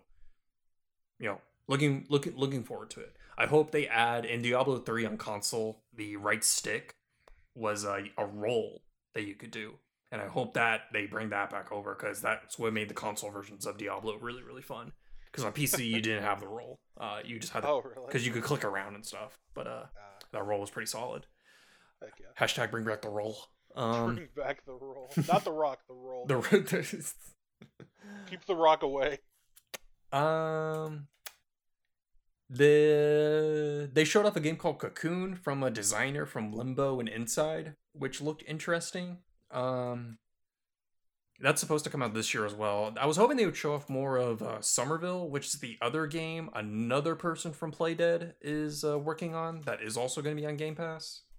So a lot of Limbo ex Playdead people working on their own games. So yeah, I got a feeling that may have been delayed like beyond a year, so that may be the reason it was like cut from the showcase. Maybe we'll see. Hopefully we hear something soon. I hope we also hear from the next Playdead game because it's been a minute since Inside came out, and I really liked Inside a lot. I guess, and then after that was the Persona and Kojima stuff, which we already talked about, which is still definitely a highlight from the thing. Yeah, we did also get like that new Team Ninja. Oh right, yes, totally, yes. Which was a new IP. Yes, new IP. Yeah, I thought it was going to be like a Ninja Gaiden or another Neo game, which also would have been really cool to see. But I think the fact that they're going for a new IP, and that's also going to be a day one Game Pass game whenever it comes out, is exciting stuff. Team Ninja, are they based out the UK? I'm assuming they're based in Japan. Okay. I want to say, like, I think Team Ninja is out. I remember they had like really close studios with Lionhead. They're in Japan. Okay, I might be thinking of another studio. Yeah. No, they're definitely in Japan, Rudy. Okay. I was like, wow, these are really good for you're going down the wrong road on the road to E3. Let me tell you. I took a wrong exit. Get back. You want to talk about Starfield? Yeah. Oh, yeah. Real quick before, I do want to say I was disappointed that we did not see any State of Decay, Undead Labs news. Oh. I thought they were working on a third installment. They are. But the fact that I guess it's not coming out in the next 12 months. Did you see what they tweeted? No. What did they tweet? Hold on. Let me find it. Let me make sure I'm getting the right thing. Oh, damn, they didn't tweet. I thought there was an account that's from Xbox or a studio that's under Xbox that just tweeted out, not yet, after the press conference ended. And I thought that was Undead Labs, but it's not. But yeah, that did get announced a while ago, didn't it? State of Decay 3. Yeah, I've put a lot of hours recently into that game, so I'm just hoping we see a new installment soon. It's a really good series. Yeah. Two is very impressive from like a systems level, you know? Like, yeah. All the clockwork like systems all going on at the same time. And we got support for that like up through, I want to say January. We still got an update. Really? Fairly recently, yeah. It's wild how much they like kept up with that game. Crazy. Yeah. But yeah, Starfield. So Rudy, you're the big Bethesda fan in the room. What did you think of the gameplay? They spent a lot of time on Starfield. Todd Howard came out in a jacket, like. Yeah, he knew what he was here for. It looked like he'd been a bit stressed, but you know, I imagine everybody on that project is. It's been a minute since we've seen any news from Bethesda, but they did a fantastic job giving us a good sizable amount of time to kind of check out what Starfield is and get an idea of the game itself. I think it looks great. It's going for a very dark, not a dark aesthetic, but like a very realistic look to it in comparison to other games like No Man's Sky, where you have like the more idealized sort of bright colors. This is a lot more neutral tone. It's very interstellar. Yes, that's the exact sort of aesthetic you could imagine for that game. It looks really exciting for the potential for the potentials that could come from this game. Just in like some of the gun movements or some of the gun animations looked a little rough for some of like the beam based weaponry looked a little bit bad. Just for me looking at it, but the pistols, the SMG, like a lot of the weaponry and the movement was great. It was awesome seeing like zero G stuff happening at times. There were like low gravity stuff was going on. These like different avenues of movement and traversal were exciting. The fact that we have like that traditional Bethesda talking to NPCs like dialogue tree back in action. You get it's just another Bethesda world you get to explore in, and it's been years since we've had one. I mean, we've had 76, and I sapped every living bit of of narrative play I could from that game without having to squat up and do all this like raiding and MMO sort of stuff. So I'm just happy that we get a single player RPG from Bethesda that sort of like hits all these different spots. It feels almost similar to the Outer Worlds, um, but just on a much larger scope and a more straightforward, big space opera direction for the game. So it's gonna be really neat to see how that game unfolds. The ships were sick. The fact that you get to customize ships, you get to customize bases. You got really cool class loadouts or class builds that are pretty advanced. They said that it was their most advanced customization system that they've had yet. So it'll be really exciting to see what monstrosities and what IRL versions of ourselves that we can craft in this like virtual realm.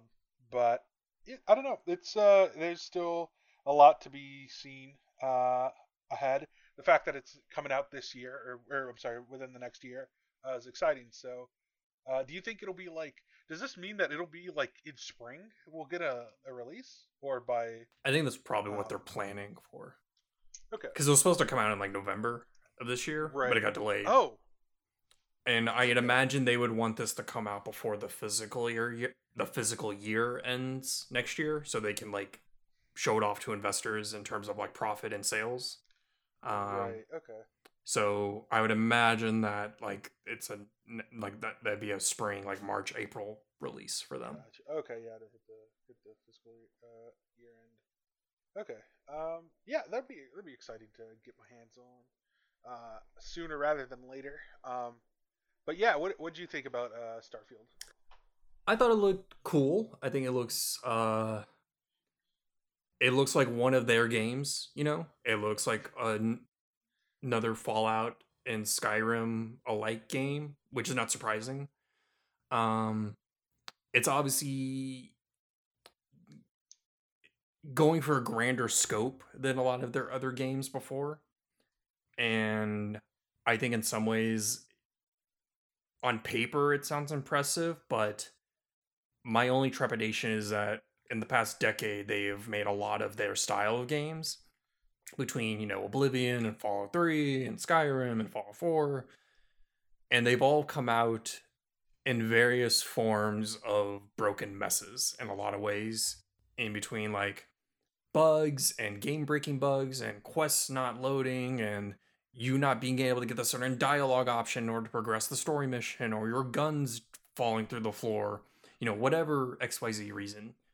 And they're aware of that. I think they know exactly the type of issues that their games have and what kind of uphill battle they're having to go with any game that they make. So for them to take on making this easily on paper their biggest game, there's a lot of pressure on them, obviously, to get it right, which is why I think they delayed it. And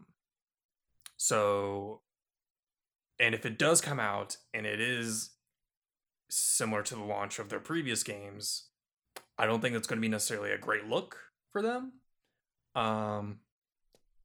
Not to say that I don't think they can't do it, but obviously they have a resume that has those issues in them.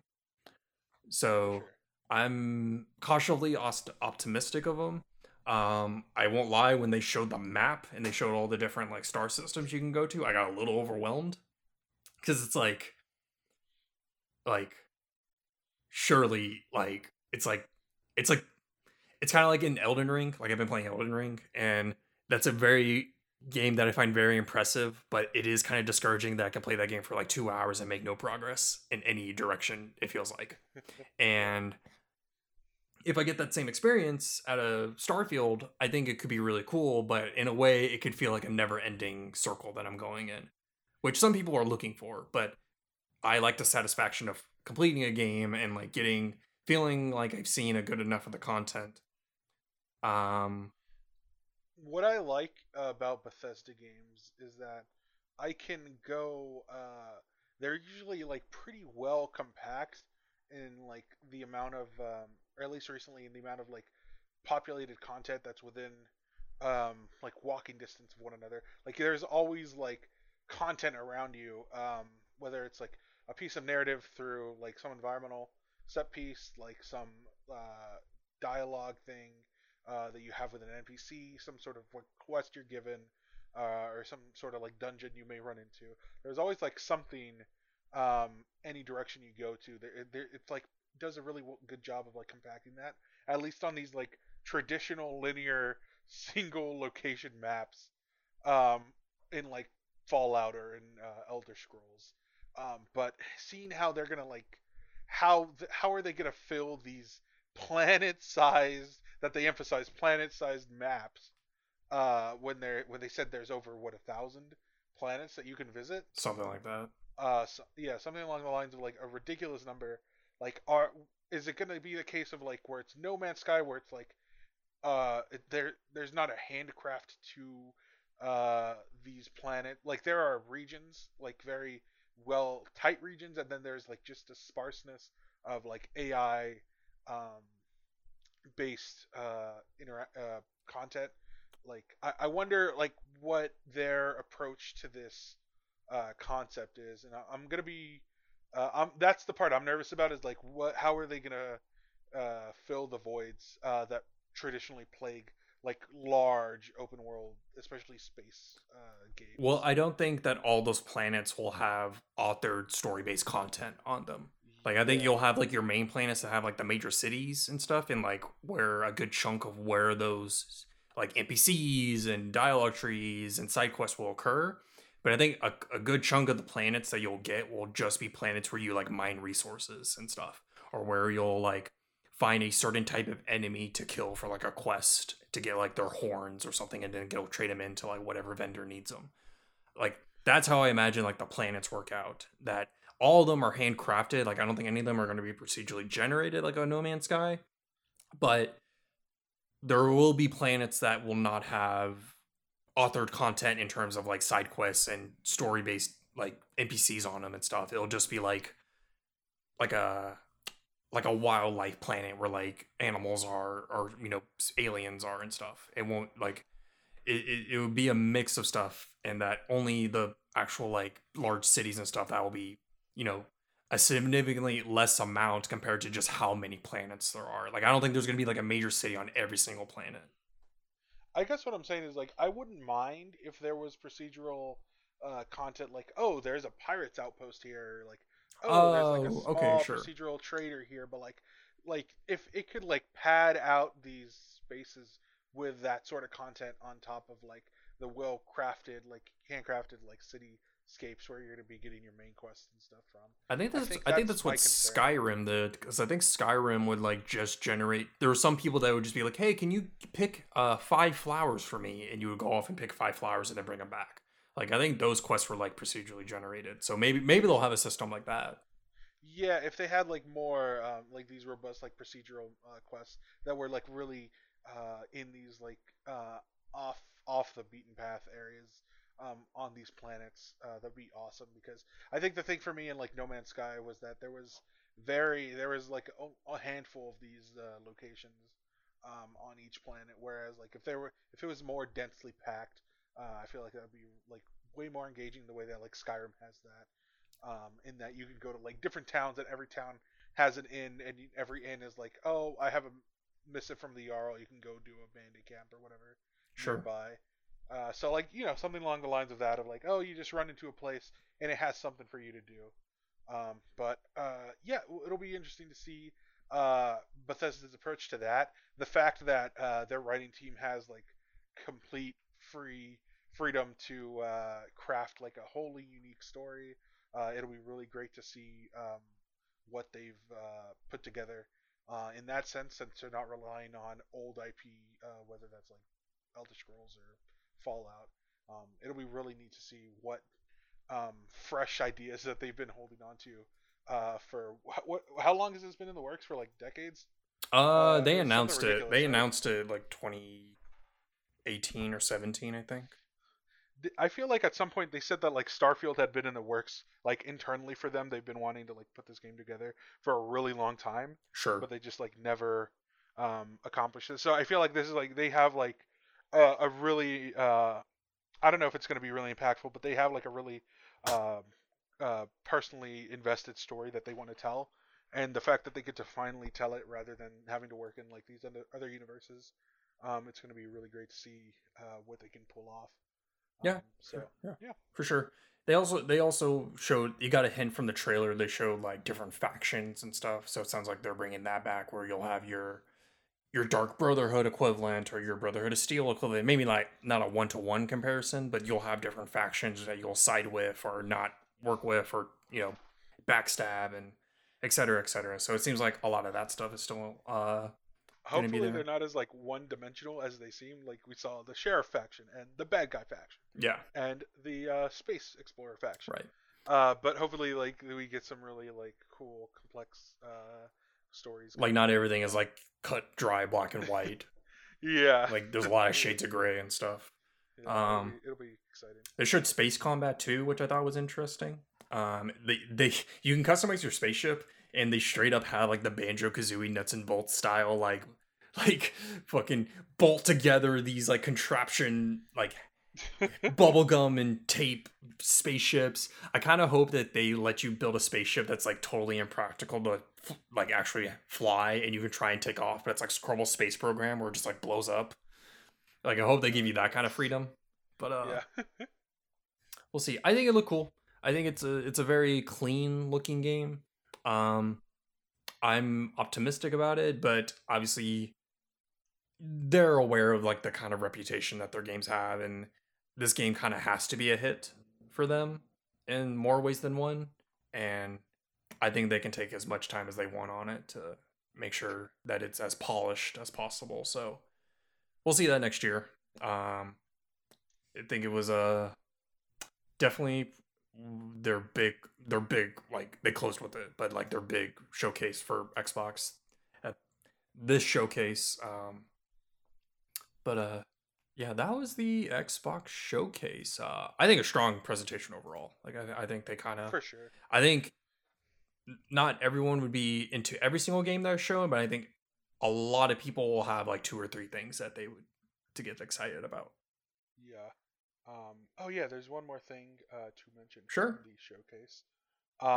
Just this one Pentiment. I don't know if you remember seeing that game. Pentiment was the sort of like medieval storybook game where it looked like the art style is lifted from the pages of like old texts. That's the Obsidian game, right? Yeah, the new Obsidian game. I'm super excited to see that they're like sort of working on. It feels like everything Obsidian works on is like wholly unique from the previous thing they're working on. So it's exciting to see what this next step is for them. It's funny that this is the Obsidian game we showed, and they didn't show either Avowed or Outer Worlds 2. Yeah, that's wild. I heard that this is like a team of like a handful of people from Obsidian working on this. Like it's not a full scale thing. It's like some people had this idea and they wanted to go for it. So it looks like so far from what we can see, they've like executed very well. It's got a very particular look to it. Yeah. I think the director of Fallout New Vegas is working on this. Like I think that's the article I read, is that he's working on this. Which that'd be awesome. Fallout New Vegas is a very underrated game. I guess it's appropriately rated now, but it's yeah. Some of the better writing in the Fallout games for sure. Yeah, definitely. It's very much up there for me. So it's exciting to see them put out more games. Great studio. Yeah, for sure. A lot of great stuff. I think the highlights for me were definitely Silksong. I would put, it's not new games, but the Persona announcement, just in terms of like, oh yeah, like the I guess sponsored by Gatorade get hype moment. Yeah.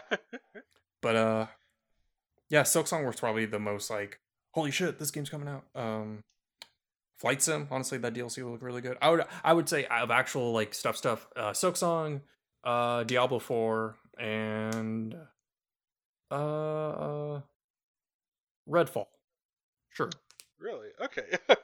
Redfall, just because I have more questions about it now than I did previously, so I'm more curious about it.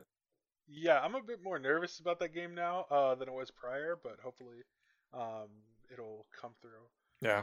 At the end. So I really liked Prey a lot, that Prey game they did. So I'm always rooting for an Arcane game. I wasn't crazy about Deathloop, but I hope Redfall like has a decent amount of. It seems like they're putting a focus on co-op for sure. But I hope you can like it's still like a single player focused Arcane game. Like you can play it as that if you wanted to. Okay, yeah, that'd be great. But we should definitely get the boys together to play some Redfall, kill some vampires. Yeah, I just wish the vampires were like less zombie-like. I know it's supposed to be like the Left 4 Dead, but with vampires, but like I from the first trailer we saw, it was like the first time they saw a vampire, it was like, oh my god, like these people are all gonna die now. But like they fought it off or whatever. But like the fact that you go in and like the protagonist like immediately kills 3 vampires with a shotgun, like they're nothing, is pretty. It's incredible, but at the same time mildly disappointing. Right. You want the vampire to be like a oh shit, it's a vampire, not like oh it's a vampire. Yeah, they have like a faction of cultists that are also there with guns. That I would expect if you shot them, they would die. But if you shoot a vampire, I don't know. I would expect it to be a little bit more challenging. But we'll see how it comes together. Yeah. You know, I'm actually going to change my top 3. I'm going to say actually okay. My actual top 3, I would put Diablo 4, the Last Case of Benjamin Fox. I thought that game looked really cool. That was like I have in parentheses the Darkness 3 because you had like a Dark Overlord thing behind you. Yeah. And then the Cocoon game, the Limbo Inside game. I mean, honestly, the 3 most like what the fuck moments in this whole thing were the Riot announcement, the Persona announcement, and the Kojima reveal. Yeah, those are definitely the 3 like moments in this that were like, holy shit. Yeah, I think those are 3 really good ones. But I think like game wise, outside of the announcements, I mean, Starfield was huge for me. Sure. We're just gonna ignore the fact Fallout 76 announced Return to the Pit. I forgot about that. As much as that was the lull for me. As much as like I went hard when they announced that, I honestly, it's not gonna get me to come back to 76. I don't think. I'm the only person I know. I don't believe there's any other Fallout 76 players. I refuse to believe that. If you play Fallout 76, prove it. I don't believe you. But as the last player of Fallout 76, that was not. You know what? I might consider it. I'm not as down about it now that I think about it. I'll give it a shot, I think. But please, if there's anybody else on Plays Escape, for the love of God, please. I just need one person, just any person. It's so empty. I can't do the raids by myself. I stopped paying because I couldn't advance any further. It was too hard. But besides that mess, that wonderful, amazing game, I will not disparage 76. But despite that, Horizon, Hot Wheels, very down, very excited. All right. Pentiment, and then I think just Starfield. I'm just very excited for that game to come out. So, was Dusk to Dawn? What was the name of that game? The rotoscoping game? Oh, As Dusk Falls. As Dusk Falls. I'm very excited for that. Yeah, that looked. You know what? Take out Starfield. I'll put that. I don't know anything about that game. I can't tell if gameplay has happened once from any trailer I've seen of that game. But it says it's captured in-engine, in-game. I don't know what that means. I don't know what the gameplay is. What's crazy, I don't know if you noticed at the end of that trailer, it said up to 8-player co-op. What? Yeah. What? No. What? Oh god! It looks like a visual novel. Yeah. That has 5 frames of animation per scene. But then there are moments where it has like full-on animation, where it's like a car like driving. Yeah, it's like they just motion tween a car across the screen and shake it a little. But like, I'm so curious about what this game is. Now that this is like the second year in a row they've showcased it with little information about it. It's coming out in July on Game Pass, so we'll find out. What? Yeah. It's a month away. Oh my god. Okay, yeah, this'll. We can play, Rudy. We can play co-op. We can play co-op with 6 more of our friends. Oh my god. Yeah. Let me make sure it has 8-player co-op. I know it said co-op at the end of the trailer. So give me 1 second. I'm gonna fact check myself. I gotta get through this ad. No, I think they had a really good showcase. I think it was really strong. I think it's the best Game Pass commercial they ever had. Yeah, experience solo or multiplayer up to 8 players. Oh my god. That's wow. That is frightening. Good stuff. Good showcase. Yeah, good showcase. If you don't have a Game Pass, I think you're gonna need a Game Pass within the next year. You're gonna need to either buy an Xbox or a computer in order to get Game Pass. My first prediction: by 2023, you will need a Game Pass to enter the walls. So please get yours now. It'll work as your new driver's license and ID. Make sure you're registered. It's gonna be how in order to use an Oculus headset, you have to have a Facebook account now. It's the same energy. Yeah. In order to check out of the grocery store, you have to have a Game Pass account. In the Book of Revelation, it states that you need a Microsoft Game Pass in order to make purchases. That is not a mark of the devil. That is the mark of Bill Gates and money, and he will make it work. That is a Phil Spector original. I guess on Phil Spencer. Oh, did I say Phil Spector? Said Phil Spector. I guess on that note, it wouldn't be a Road to E3 2023 show without predictions of game announcements for 2023. Rudy, we're so close. It's next year. We got one more round of predictions, I guess. Yeah. Do you have any predictions? No, I forgot. That's okay. I got 20. Oh fuck! That's so many. Listen, I was stuck in a room today for a very long amount of time. I had a lot of concentration on this. Oh god. The first up is the Last of Us remastered. I think we're gonna get one more Last of Us remastering after this one that's coming out. I think they're gonna have a surprise release. So after the upcoming Last of Us remake, there will be another Last of Us remake remaster that will be the last Last of Us remake remaster. That's what you're saying. Yes. Okay. Yes. What console will that be on? Oh, that's the only thing Sony has left. It's the only announcement. One of the few announcements. Oh, Sony's going to be at E3 this year. That's an interesting turn. Yeah. The Direct. Listen, it's going to be a beacon. The return of the ESA. They will light a light in the sky. All developers, all studios, all companies will come back under one roof for safety. It'll be like the end of The Dark Knight Rises, where he has the flare and he goes, light it. And they light it and like the Batman symbol comes up. It'll just be a fiery E3 in the distance that everyone will go to. That's exactly what's going to happen. Next up, we have a Hideo original. This is going to be a DLC for Death Stranding to finally come out, entitled Death Straddling. It's a standalone horse DLC for the game, in which you get to ride a horse rather than a motorcycle. Very exciting. Okay. We're going to have a good time with that. Wait, hold on. Can you put... So in Death Stranding, you like deliver packages and stuff? Like, yes. Can you put your packages on the horse? Yes, as well as inside its mouth. What? You just say open up, and then you just stick the package in its mouth. How big is the mouth? As big as it needs to get. Oh God. It sounds painful for the horse.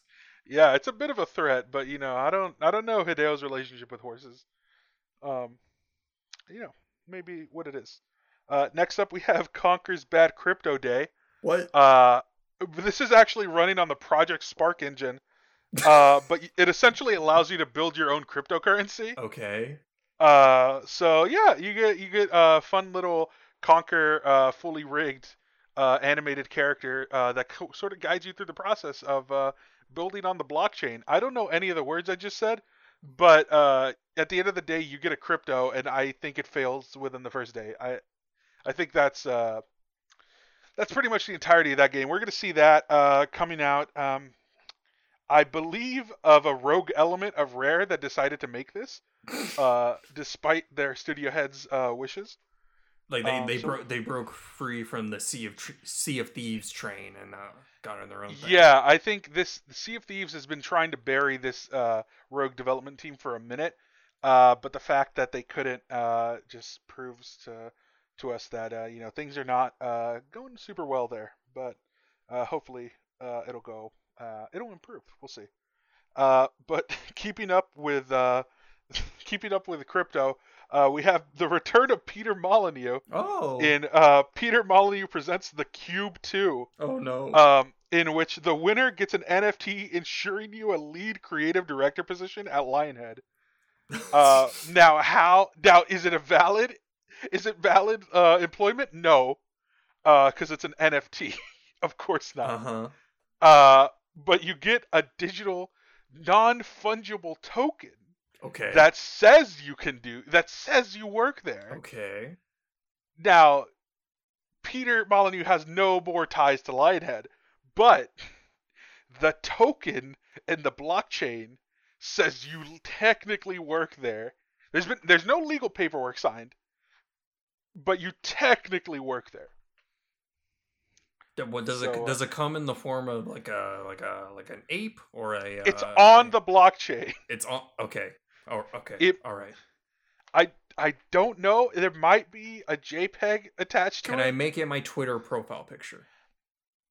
You can screenshot the NFT, and also claim to work there. But I think it's gonna be as successful as if you won it, if you just show a screenshot of it. So we'll see, how that turns out. All right. Interesting. Next up. Wait, I'm sorry. What platform is Cube 2 on? Mobile. This is going to be Android only. It's the only platform that will allow Peter Molyneux to release a game in this direction. Oh, so Apple is like, no, we're not doing that. Yeah, they're already dealing with enough as is, so they're just. What does that mean? They're just throwing it. Listen, there's Apple's got a lot of stuff going on, especially in the year of 2023. So that's only next year.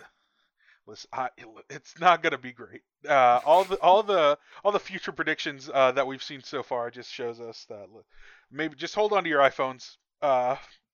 We don't know how the year will progress. Oh no.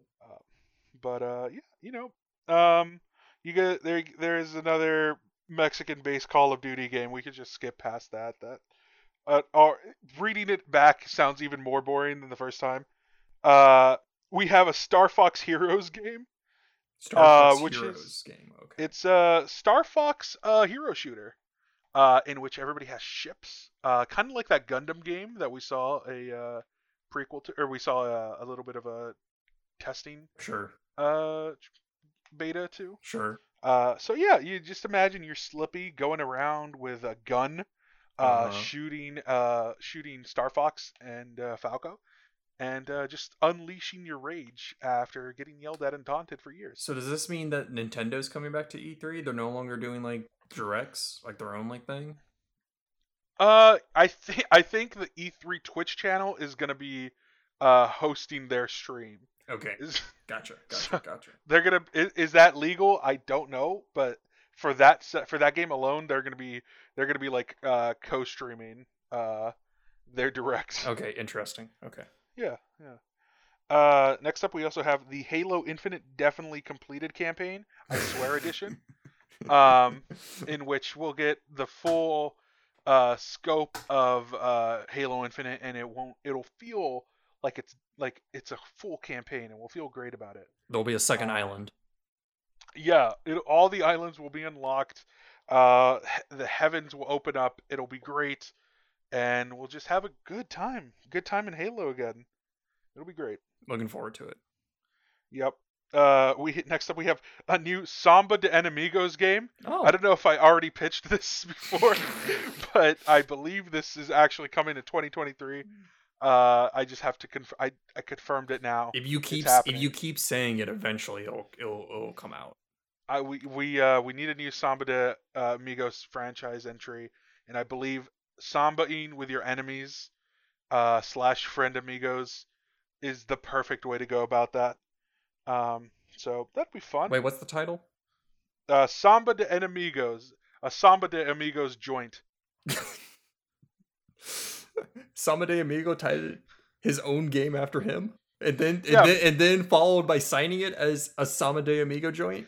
Mr. De Amigo came out of his villa to directly certify this joint. All right, good to know. Just making sure. He's very confident. We also have the Doki Doki Open Heart Surgery Dating Sim. All right. So this game is actually going to be featured on the Wholesome Jam. Interesting. Or the Wholesome Direct, okay. Where we're going to see a very lovely romance form between two hospital staff members as they're engaging in open heart surgery. Okay. And you're just mingling, you're just talking, you're having a good time. You're also operating on a person while this is happening, and it's very cute. You accidentally both put your hands over each other as you're going for the scalpel, things like that. You might be wondering, why are two people simultaneously going for a scalpel? Don't worry about it, but it's gonna happen. I don't know who's making this game, but I think it's a new indie team. So we'll see how that goes. It's very Trauma Center adjacent, very similar to the Trauma Center games on Wii. Yep. What platform is that on? I believe it will be Switch and PC. Switch and PC. Okay. Yeah, just to fit with the vibes. Sure. Wholesome vibes. Use your mouse. Exactly.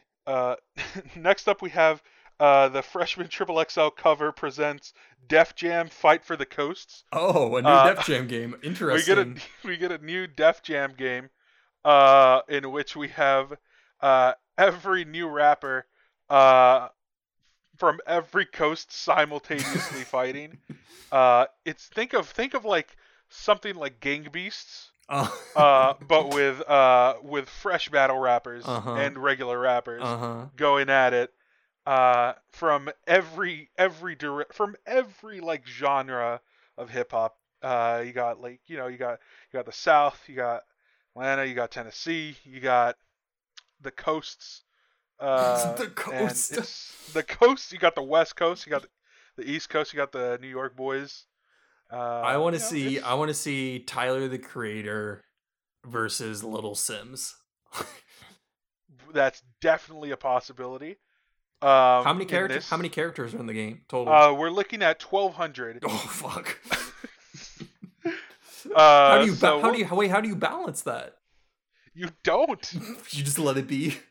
Yeah, you just let it be. It's based on NBA rules. You just whatever stats they have IRL, we're just transferring them over to the game. And this is like a Gang Beast, I guess. Is it a yeah? Okay. Yeah, we're gonna actually have each rapper come in to the studio, full mocap. We're gonna have them fight some dummies and see just like what sort of kinetic power they can offer, as well as what their hottest bar is. And rate that and see what kind of so much mocap. 2,000 people.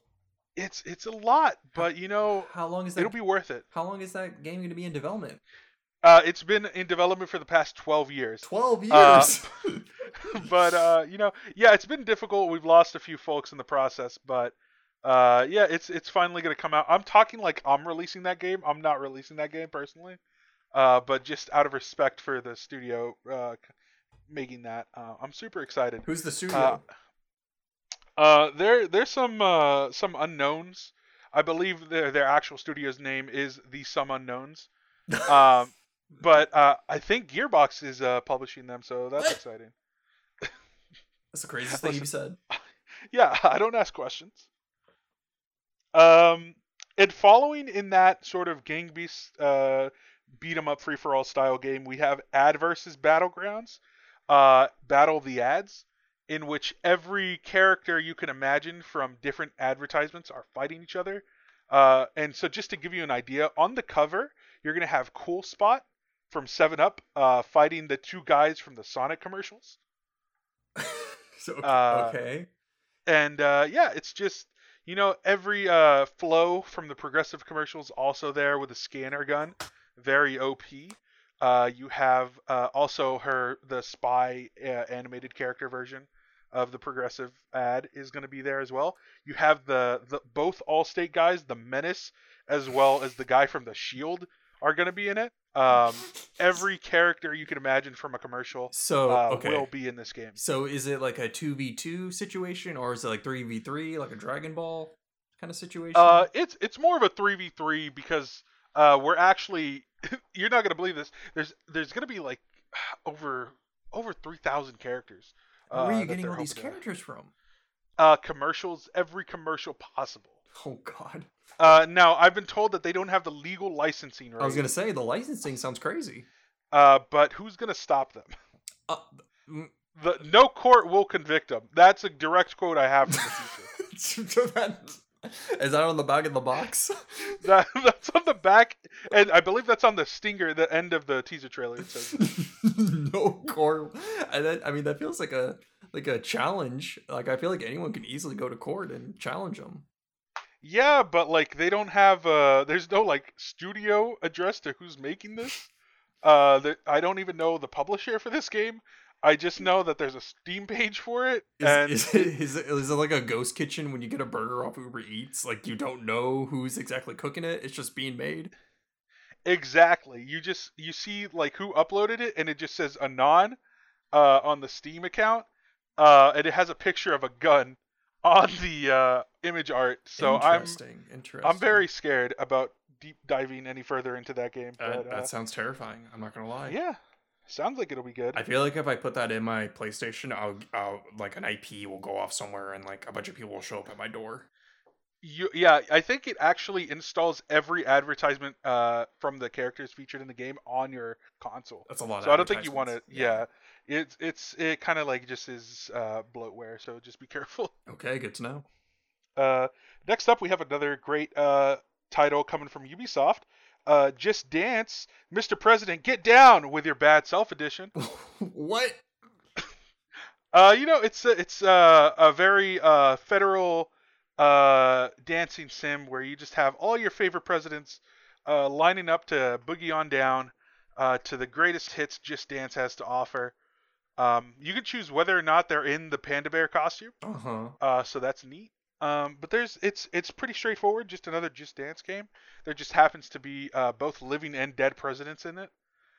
So it'll be a good time. Will this Just Dance game be on the Wii like the past couple? Exclusively. What? Listen, it's still in service somewhere. But Nintendo believes that every Wii user probably wants a Just Dance game. So why not? I mean, I guess it's an interesting title and direction, but I'm not one to judge. So, exactly. Can you still use your phone as the controller? Yes, but I don't think it'll work. You can pretend it works. Yes, but it won't work. What is that? That's a contradicting statement. It has an app. You can run the app, and it won't work. Okay. So, on paper, it works. But it doesn't. But yeah, nobody actually bothered coding that aspect. Okay, good to know. All right. Yeah. I'm taking note. I'll get my Wii out. Wonderful title. Coming up next, we actually have an entry from Valve, from a Valve subsidiary. It's Gary's second mod. Interesting, a sequel. Yeah, so it's a sequel to the classic hit Gary's mod, in which it just adds a second mod to the base game. That Valve selected. So it'll be really exciting to see. They haven't announced which mod they're adding, but we just know it'll be a second one. I hope they make all the characters look like the Teletubbies. I hope that's the mod they pick. I think that's the right choice. That sounds like a great idea, and I hope so too. We actually, what is this? We also have a sequel to L.A. Noire, titled Elmo Noir. Okay. Which is a Sesame Street detective game, in which you have to discover the murder behind Big Bird. Oh no. Unfortunately, you find him gunned down in the street of Sesame. Oh fuck. One fateful evening, and it's up to Elmo to solve the case. And you pretty much have to go and communicate with every puppet, all your favorite puppets, and see whether or not they're lying, they're telling the truth, or kind of like press them for more info. So you got that classic. It's one of the homies on Sesame Street. Like it's one of the gang. There is a very deep, intricate mystery behind the murder of Big Bird, and it's up to Elmo to solve who it is. And of course, they have the top of the line facial capture that they're using for these puppets. For the puppets. Yeah, so we'll see how that turns out. Who's developing it? If what is it? What was it? Bondi? Blue Bondi? Team Bondi. Team Bondi. Team Bondi. Yeah. Yeah. Who's developing? They're no longer a thing. So who's making it? Well, officially they're no longer a thing. What does that mean? Well, unofficially, they got bought out by Sesame Street, and by HBO. So they're actually a secret dev team working in the basements of Sesame Street Studios, putting together. Team Bondi. Yeah, and the funny thing is they're actually in bondage. What? So yeah, they're legally obligated to put this game together. That sounds awful. Yeah, it's pretty awful. So part of the mystery is trying to reveal their location to liberate them. But that's kind of like a spoiler for towards the end of the game. So the game is like a call for help? Yes. Sorry for spoiler alert. Oh god. Yeah, that'll... Okay. What console is that coming out on? I believe it's also Wii.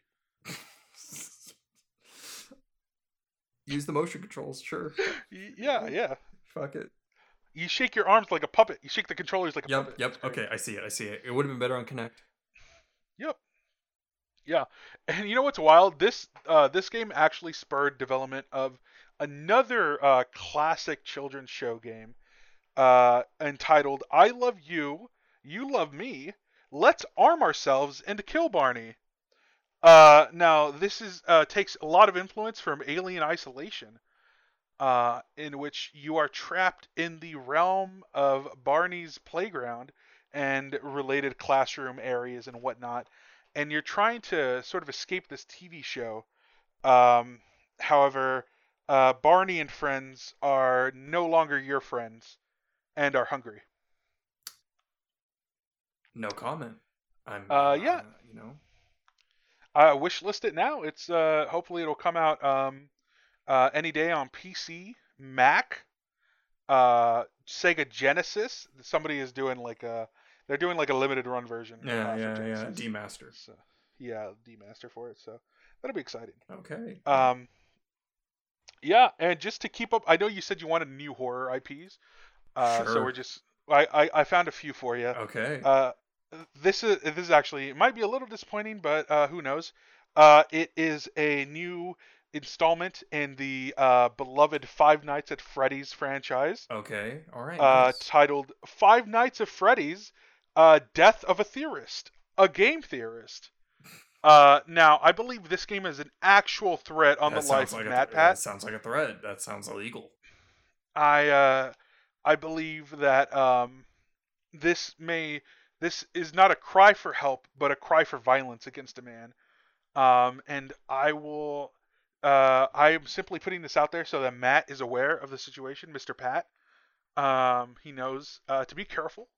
I don't know the name of the dev behind Five Nights, but I just know that he is no longer a theory man. So you just be careful. This is more of a PSA, a warning, than an actual announcement of a game. But I'm told the game is set to release at E3 2023 or be announced. So we'll see. Interesting. That's most definitely a threat if I've ever heard one. Now, this next title, I'm not entirely sure. It's not just a mobile app. I don't believe it's a game. But it's called Creator Clash FanDuels Edition. where you essentially bet on your favorite content creator uh, as they're going into boxing matches. All right. And yeah, it sounds. I there's not gameplay to it other than placing bets and using your real credit card. Um, so I don't know how it counts officially as a game. I think that's just I think that's just betting. Yeah, that might be just betting, but I think maybe there might be game dev adjacent people entering the clash, so maybe that's how it counts. We'll see. Um, we might get the fabled Hideo Todd Howard duel that we've wanted for so long. Mm-hmm. I feel like that would sell all the tickets. But we'll see. By 2023, we'll see how tensions are. Because they're now on the same team, so blue on blue, don't hurt each other. All right. But yeah, next up we have Hatsune Miku Die for the Party. It's just another wonderful, fantastic Hatsune Miku dancing sim. However, this one has very illicit sort of statements in which you have to respond to correctly that line up with her party's values. You have to dance in the way that she dances. You have to be happy in the way that she's happy, and you can't listen to. You can't change the beat or the music whatsoever. Whatever is selected by her choice goes. And that's that. Yeah, that's pretty much the game. I believe that's being produced over at Square. But other than that, there's not much known about it, so we'll see. Yeah. Next up, we have Barbie, the movie, the game. Interesting. Movie tie-in games are coming back. Yeah, movie tie-in games are coming back. I don't know if you saw the Margot Robbie Barbie game, Barbie movie that is coming out, but that will of course have a tie-in game. Now the tie-in game won't come out until after E3 2023, and I believe this movie is coming out in the fall. So there's a bit of a missed opportunity, but you know how delays are in the industry. You know, so, it happens. It's an open world RPG, I imagine. So a lot of stuff to render. Who's developing it? I believe this is a third party within Rare, a third faction from the Rogue Elements. Okay. That is wanting to get money so they can no longer have to make Sea of Thieves. But we'll see how successful they are in that venture. Interesting. Hopefully, I wish them all the best. What consoles is on? I guess that has to be Xbox, right? Has to be Xbox Game Pass day one. I believe it'll be part of like the full haptic feedback walls that we'll have by that point. Sure. So it'll be Make sure you wishlist that on Game Pass. I don't even know if that's a thing, but we'll see. Wishlist it on Game Pass. Last but not least, we have a new entry in Mass Effect. Oh. I hope you're excited. This is a crossover with a popular celebrity who has taken much interest in the franchise. So we are going to be checking out in 2023. We will have our hands on for all Xbox consoles, all Xbox and PC devices on Game Pass. You will be able to play Mass Effect Illmatica, a Nas-inspired Mass Effect title in which it just plays all his best albums in beat to a alien shooter with very strong RPG elements, very strong hip hop elements. It's gonna be a great time all around. That actually sounds pretty cool because the last couple of Nas albums have been really, really good, like King Disease and Magic. Exactly, they've been really good. So, and I believe those are rumored to be DLCs coming out for that game. What? Because the base game itself focuses on his early career, and then it sort of by the end of it, we'll get into more contemporary stuff. But that may be so recent that may be part of the DLC roadmap. This is going to be a live service game. Oh. Okay. And you'll actually be able, much like Fortnite, you'll be able to see performances in that game. You'll see Nas concerts in this game on your ship called the Normandy. So interesting. That. Can Nas be a party member in my party? You are Nas. Oh, much like better. You are 50 Cent. You are Nas. This is the Blood in the Sand sequel I've always wanted. Yeah, but Blood of the Stars. But yeah, that is all our predictions we have, all 20 something of them, of what will happen. It's crazy within the next year. Crazy that all that's gonna be announced next year. Yeah, announced or possibly released. We'll see. Yeah, who knows? Anything's possible.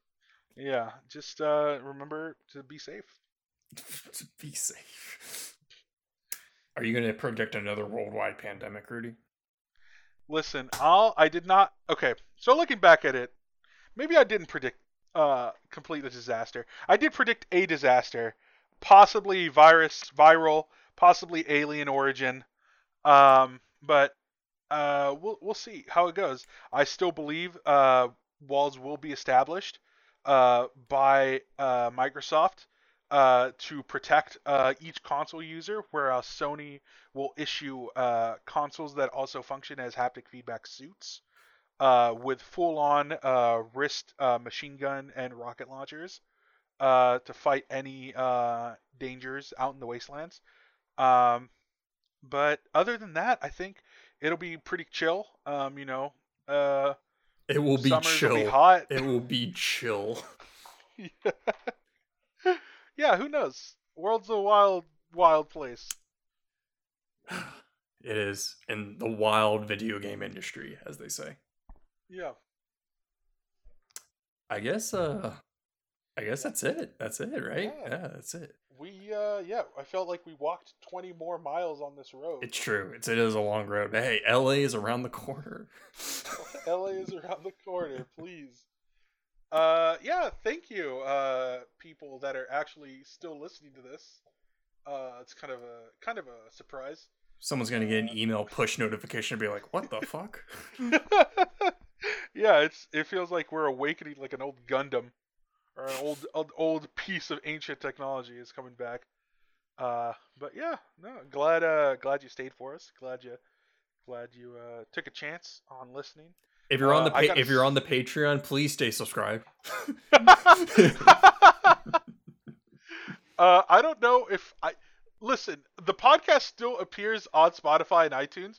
I don't remember if I'm still paying for it. I don't know how that's still up. But I'll see if I can upload this. I'm gonna see if I can upload this to there. If you would like us to do more of these, let us know. I don't know what this is anymore, but I just felt it. We felt it was necessary. Hey, if Life of Virgins can keep going, then Road to E3 2023 can, baby. Yeah. So yeah, just reach out to us on the Twitters. We have it all in the bios for. If you're listening to this, you'll see somewhere where our Twitter information is. For both the E3, the Road to E3 account as well as our own. So let us know how you feel about it, what you liked, what you hated. If you work for the following companies, I apologize. This is directly to